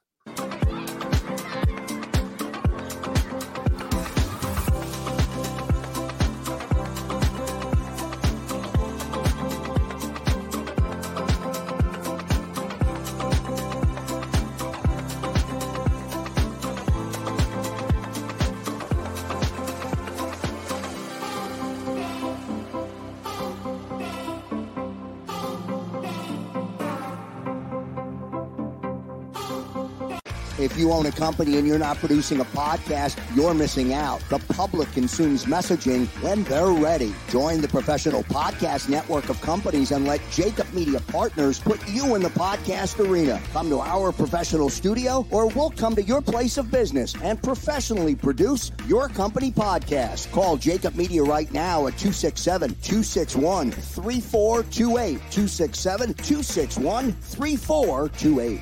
My name is Dr. Bruce Grossinger, and I'm the medical director of Philadelphia PRP and Stem Cell Institute. I'm reaching out to those who suffer from spine and joint pain. We use treatment methods that require no surgery, no scalpel, no drugs. Running, walking, or whatever your desires are, Dr. Grossinger is where you need to come. You can benefit from the same PRP and stem cell treatment as Wilbert Montgomery. Call us now at 610-222-5675.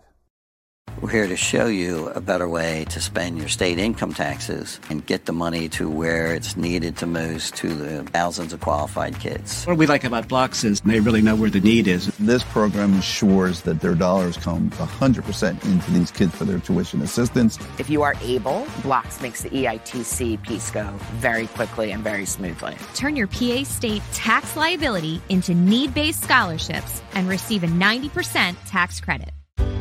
Go passionately. Go fearlessly. Go confidently. Go Birds! Go confidently towards your goals with First Trust, Philly's hometown bank for nearly 90 years and the official bank of the Philadelphia Eagles. We're focused on getting you over the goal line. So go with conviction. Go with trust. Go Birds! And go forward with us by your side. First Trust Bank, the official bank of Philadelphia dreams. Oh, and go Birds.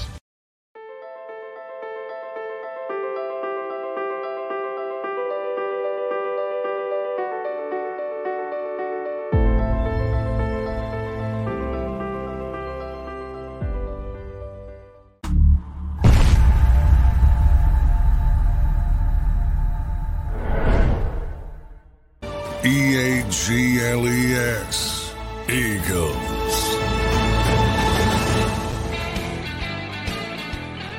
Mac and Mac guys here on Birds 365. We're hoping Zach Berman jumps in during the last 20 minutes here to today's show. Donnie Mac, a phrase that's used a lot headed into the bye week, which I want to tap into your expertise here, is a phrase we should basically use all year long. It's kind of their job, but it now focuses and it gets more scrutinized during the bye week, quote unquote, self-scouting. everybody should be self-scouting every single day of the year. As a matter of fact, that's kind of under your job heading of what you do as a head coach, as an assistant coach, as a whatever coach you are. If that's your job is to coach up the players, you should be self-scouting you, yourselves, them, your fellow coaches on a day in, day out basis. But when you don't have an opponent coming up for over 2 weeks, it gives you a little bit more latitude to maybe widen the focus. After doing all this self-scouting, what do you think the Eagles have focused on most as to something they need to improve for the second half of the season? Boy, I mean, it's so obvious with the back seven. I mean, I hate to go there. There are a number of things they want to clean up. As I said, I think they want to run the football better in a traditional fashion. Obviously, they've struggled a little bit there without the threat of Jalen Hurts, but they really got to calm down the back seven on defense. And part of that is, look, injury related. We talked about situations. Everything's about situations. Everything's week to week.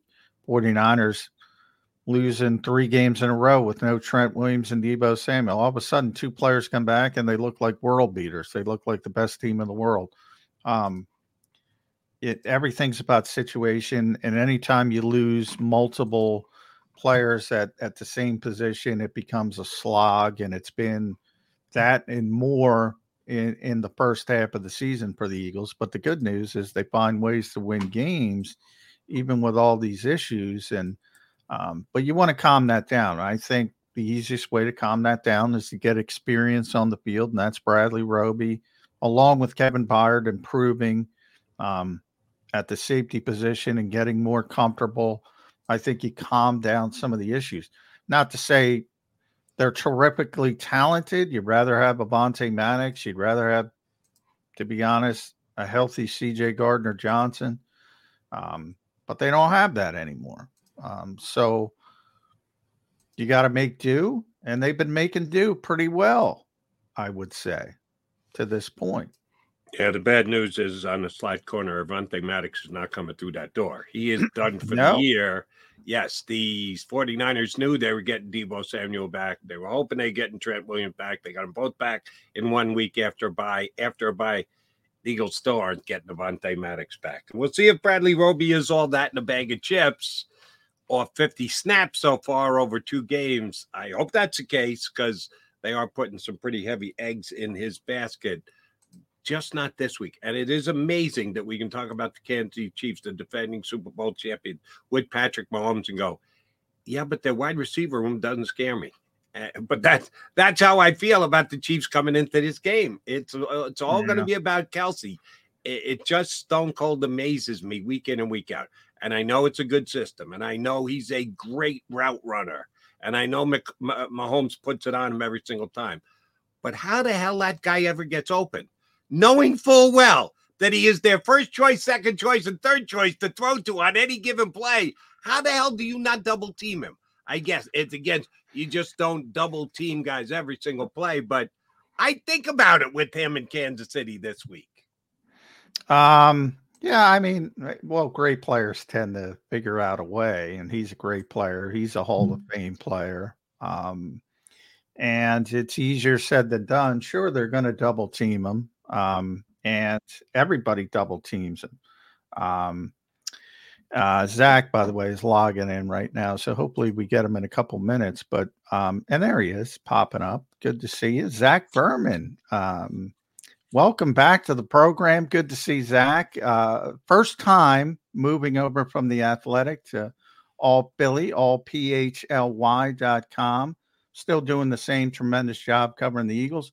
We were talking about the self-scout, Zach. So if I'm putting you on this coaching staff, you're Nick Sirianni's right-hand man.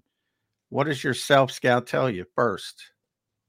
Well, first off, thanks for having me on. Sorry, I'm late. Tardiness is like Don't sweat it. pet of mine. So well, that's why I was worried. I know.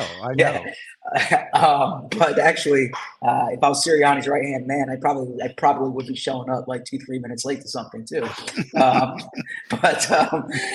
So my self-scout, what would it tell me is, frankly, that their receivers are outstanding, and there's calls to run the ball, there's calls to spread the ball around.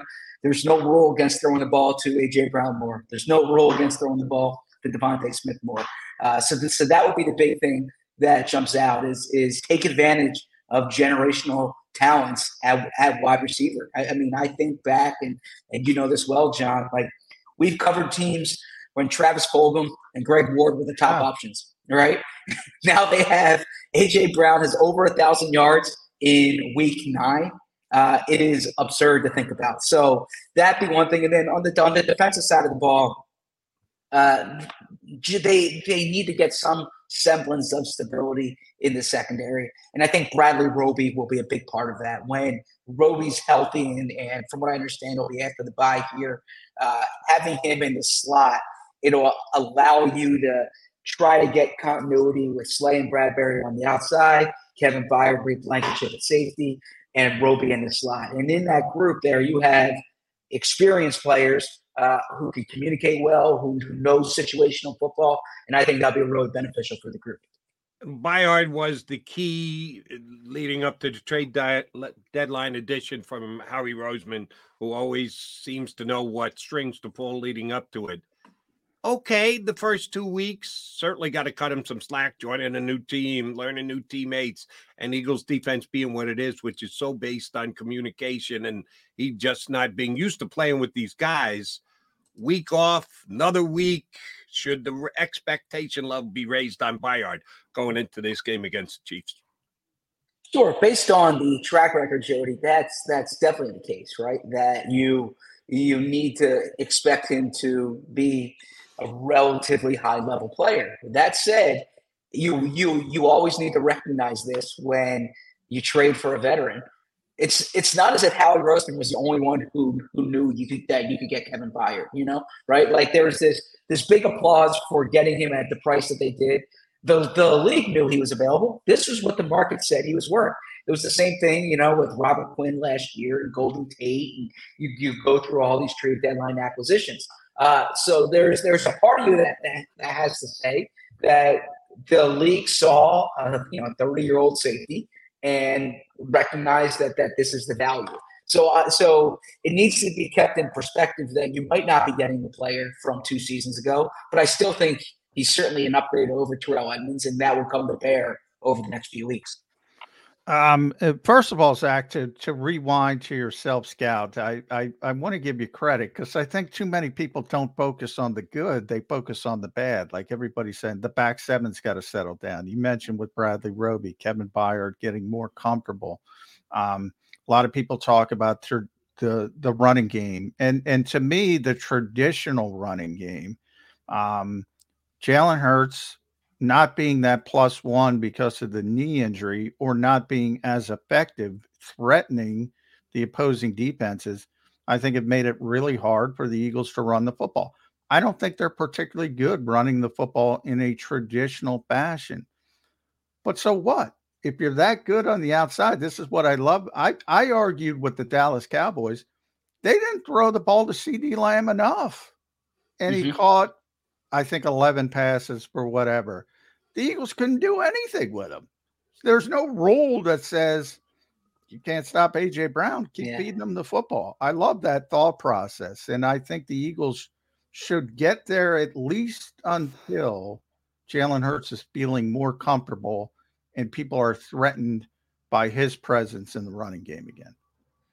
Yeah, I agree with you there, and I see this in the NBA all the time, right? In terms of usage rate, if a player's scoring, keep giving him the ball. Keep letting him score. That's the objective. I remember talking to someone after the Lions game, Week 1 last year, A.J. Brown's first game. I think he had 16 targets, and someone said to me, that's a high number of targets. I said, he caught 11 of them, right? It should have been 20 targets based on how successful they were when they threw to him. But as far as the running game, Cam Jurgens, I do think will have an impact there. But the biggest thing is Jalen Hurts. The running game is built around Jalen Hurts. I've heard John's line over the years that it's a Jalen Hurts-based offense.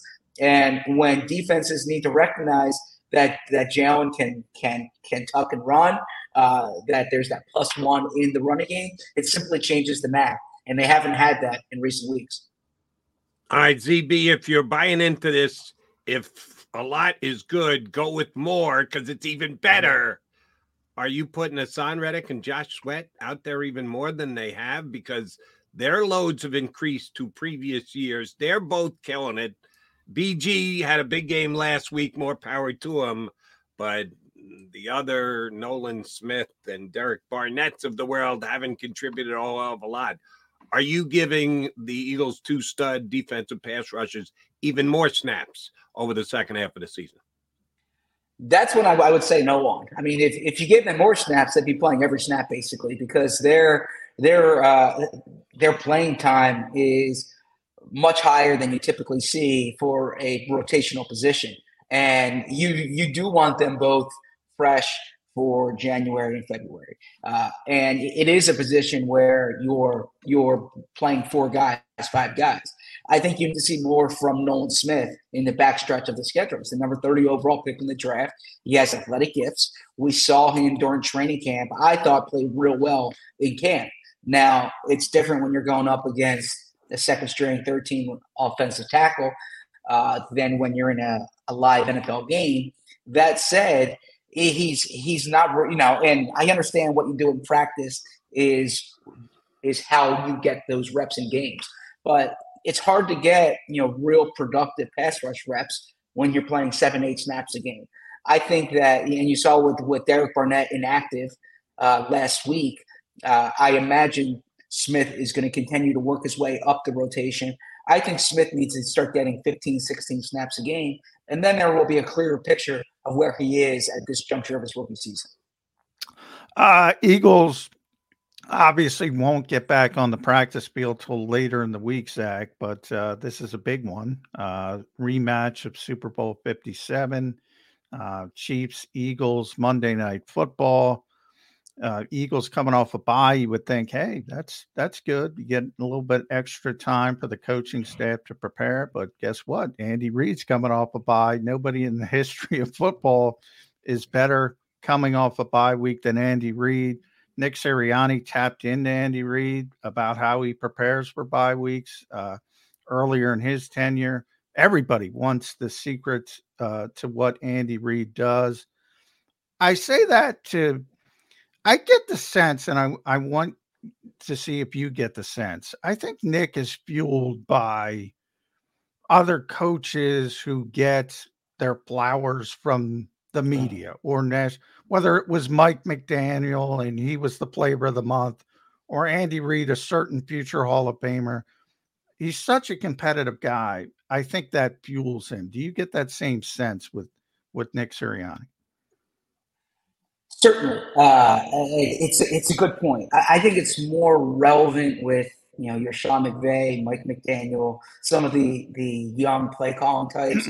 Andy Reid's in a different tier. I think with Andy Reid, it's more he has such a big part of this organization. You look at the past 25 years, a lot of it was shaped by Andy Reid's thinking and Andy Reid's approach. I mean, Andy Reid was literally there for the construction of the NovaCare complex, right? So that's a big shadow, no pun intended there, that kind of looms within the organization. But I do think that Nick Sirianni, nationally and perhaps even locally, deserves a lot more credit. And a lot of credit seems to go to the play callers. And that is a big part of the success of the Rams over the years and the Dolphins now. But what Nick Sirianni does exceptionally well is be a head coach of a football team, right? He manages the team. He knows the personalities. He knows the locker room.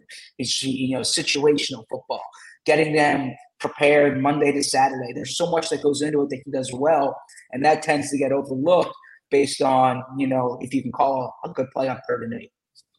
All right, this is one that I'm going to give the Eagles coaching staff credit for, basically since Sirianni came in. And it's something you don't want to do, but you have to do. And the Eagles haven't, I think, been good at it.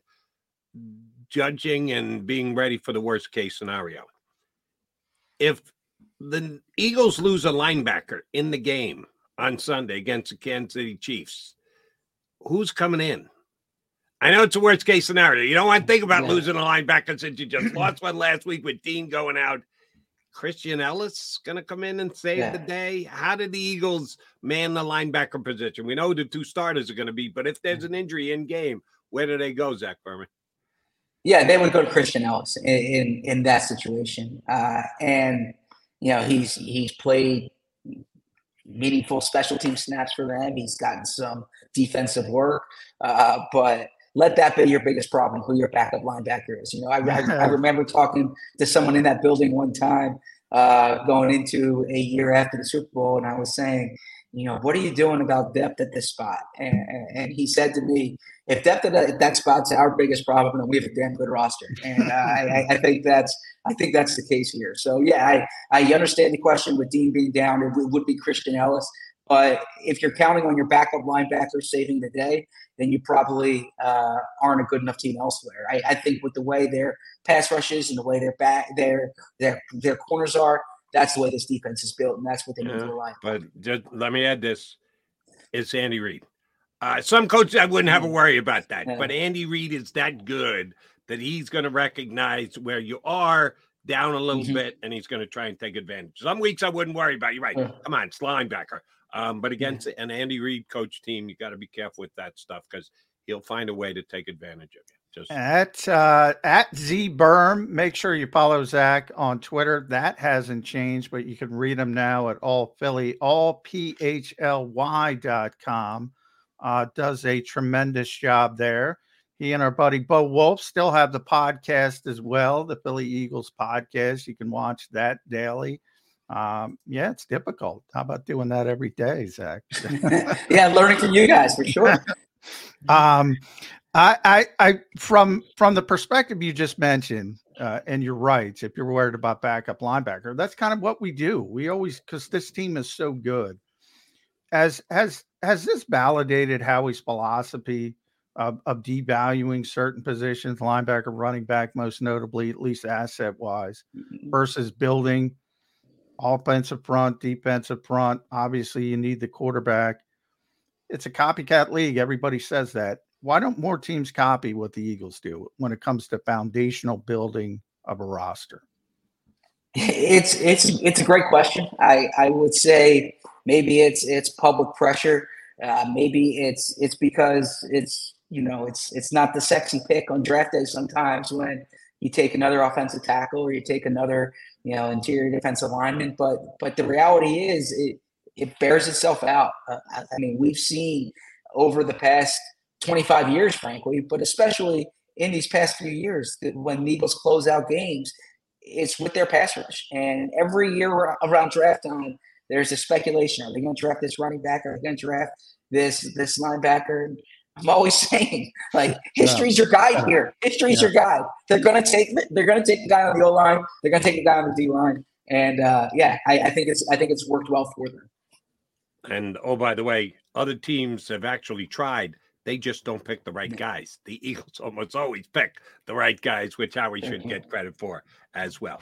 Z-Berm, we appreciate you jumping back into the fray today. Give Mr. Wolf our regards. Thank you very much. All the luck with the new venture, bud. And we appreciate you hopping on Birds 365. I appreciate that. If I can throw in something real quick for 10 seconds. I know Derek Gunn's on your network here. D-Gun has had a big part in my career. I was on TV with him for 6 years. I'm thinking of him and his family right now, and I just wanted to make sure I put that out there. Thanks for having me on. Zach. Appreciate that. And for those who want to help D-Gun, GoFundMe, make sure you search on Derek Gunn. Obviously, his wife has a difficult road ahead, and we're all thinking of D-Gun. But that's the kind of guy Zach Berman is, man. He sneaks that in there. Yeah, he does it. And that's why if Zach's a minute late, I'm worried, because he's never late to anything. Tom Coughlin would have fined him, but we're going to cut him some slack because we're just not that hard ass as some others are. But thank you, Zach, for coming on. And yes, thank you again for putting out the well wishes for our guy, D-Gun. Appreciate whatever Zach hops on. Looking forward to getting him again coming on down the road. We thank Jeff Kerr from hopping on earlier today. I'm going to be here tomorrow, McMullen. We'll be less than a week from an actual game. Are the Eagles ever going to play? It seems like forever since the Eagles played. They are going to play again. Yeah, man. Entered the weekend, best record in the NFL. Exited the weekend, best record in the NFL. They got to earn it next week. Do you have your travel plans in place for Kansas City? Not yet, but I'm planning on being there. That's another given, McMullen, not having the travel plans more than a week in advance. There are a lot of givens here. Some things we make up as we go along. We will make it up for you again right here on Birds 365 tomorrow in 2 and 2. You've been listening to Birds 365, the destination for the passionate Eagles football fan who bleeds green. If it's Eagles football, we're talking about it. Debate, inside the locker room, and guests that are some of the greatest football minds from around the region. We hope you enjoyed the show. We know we had a blast. Make sure to like, comment, and subscribe, and we'll be back soon. But in the meantime, hook up with us on social media at Jacob Sports. See you next time on Birds 365.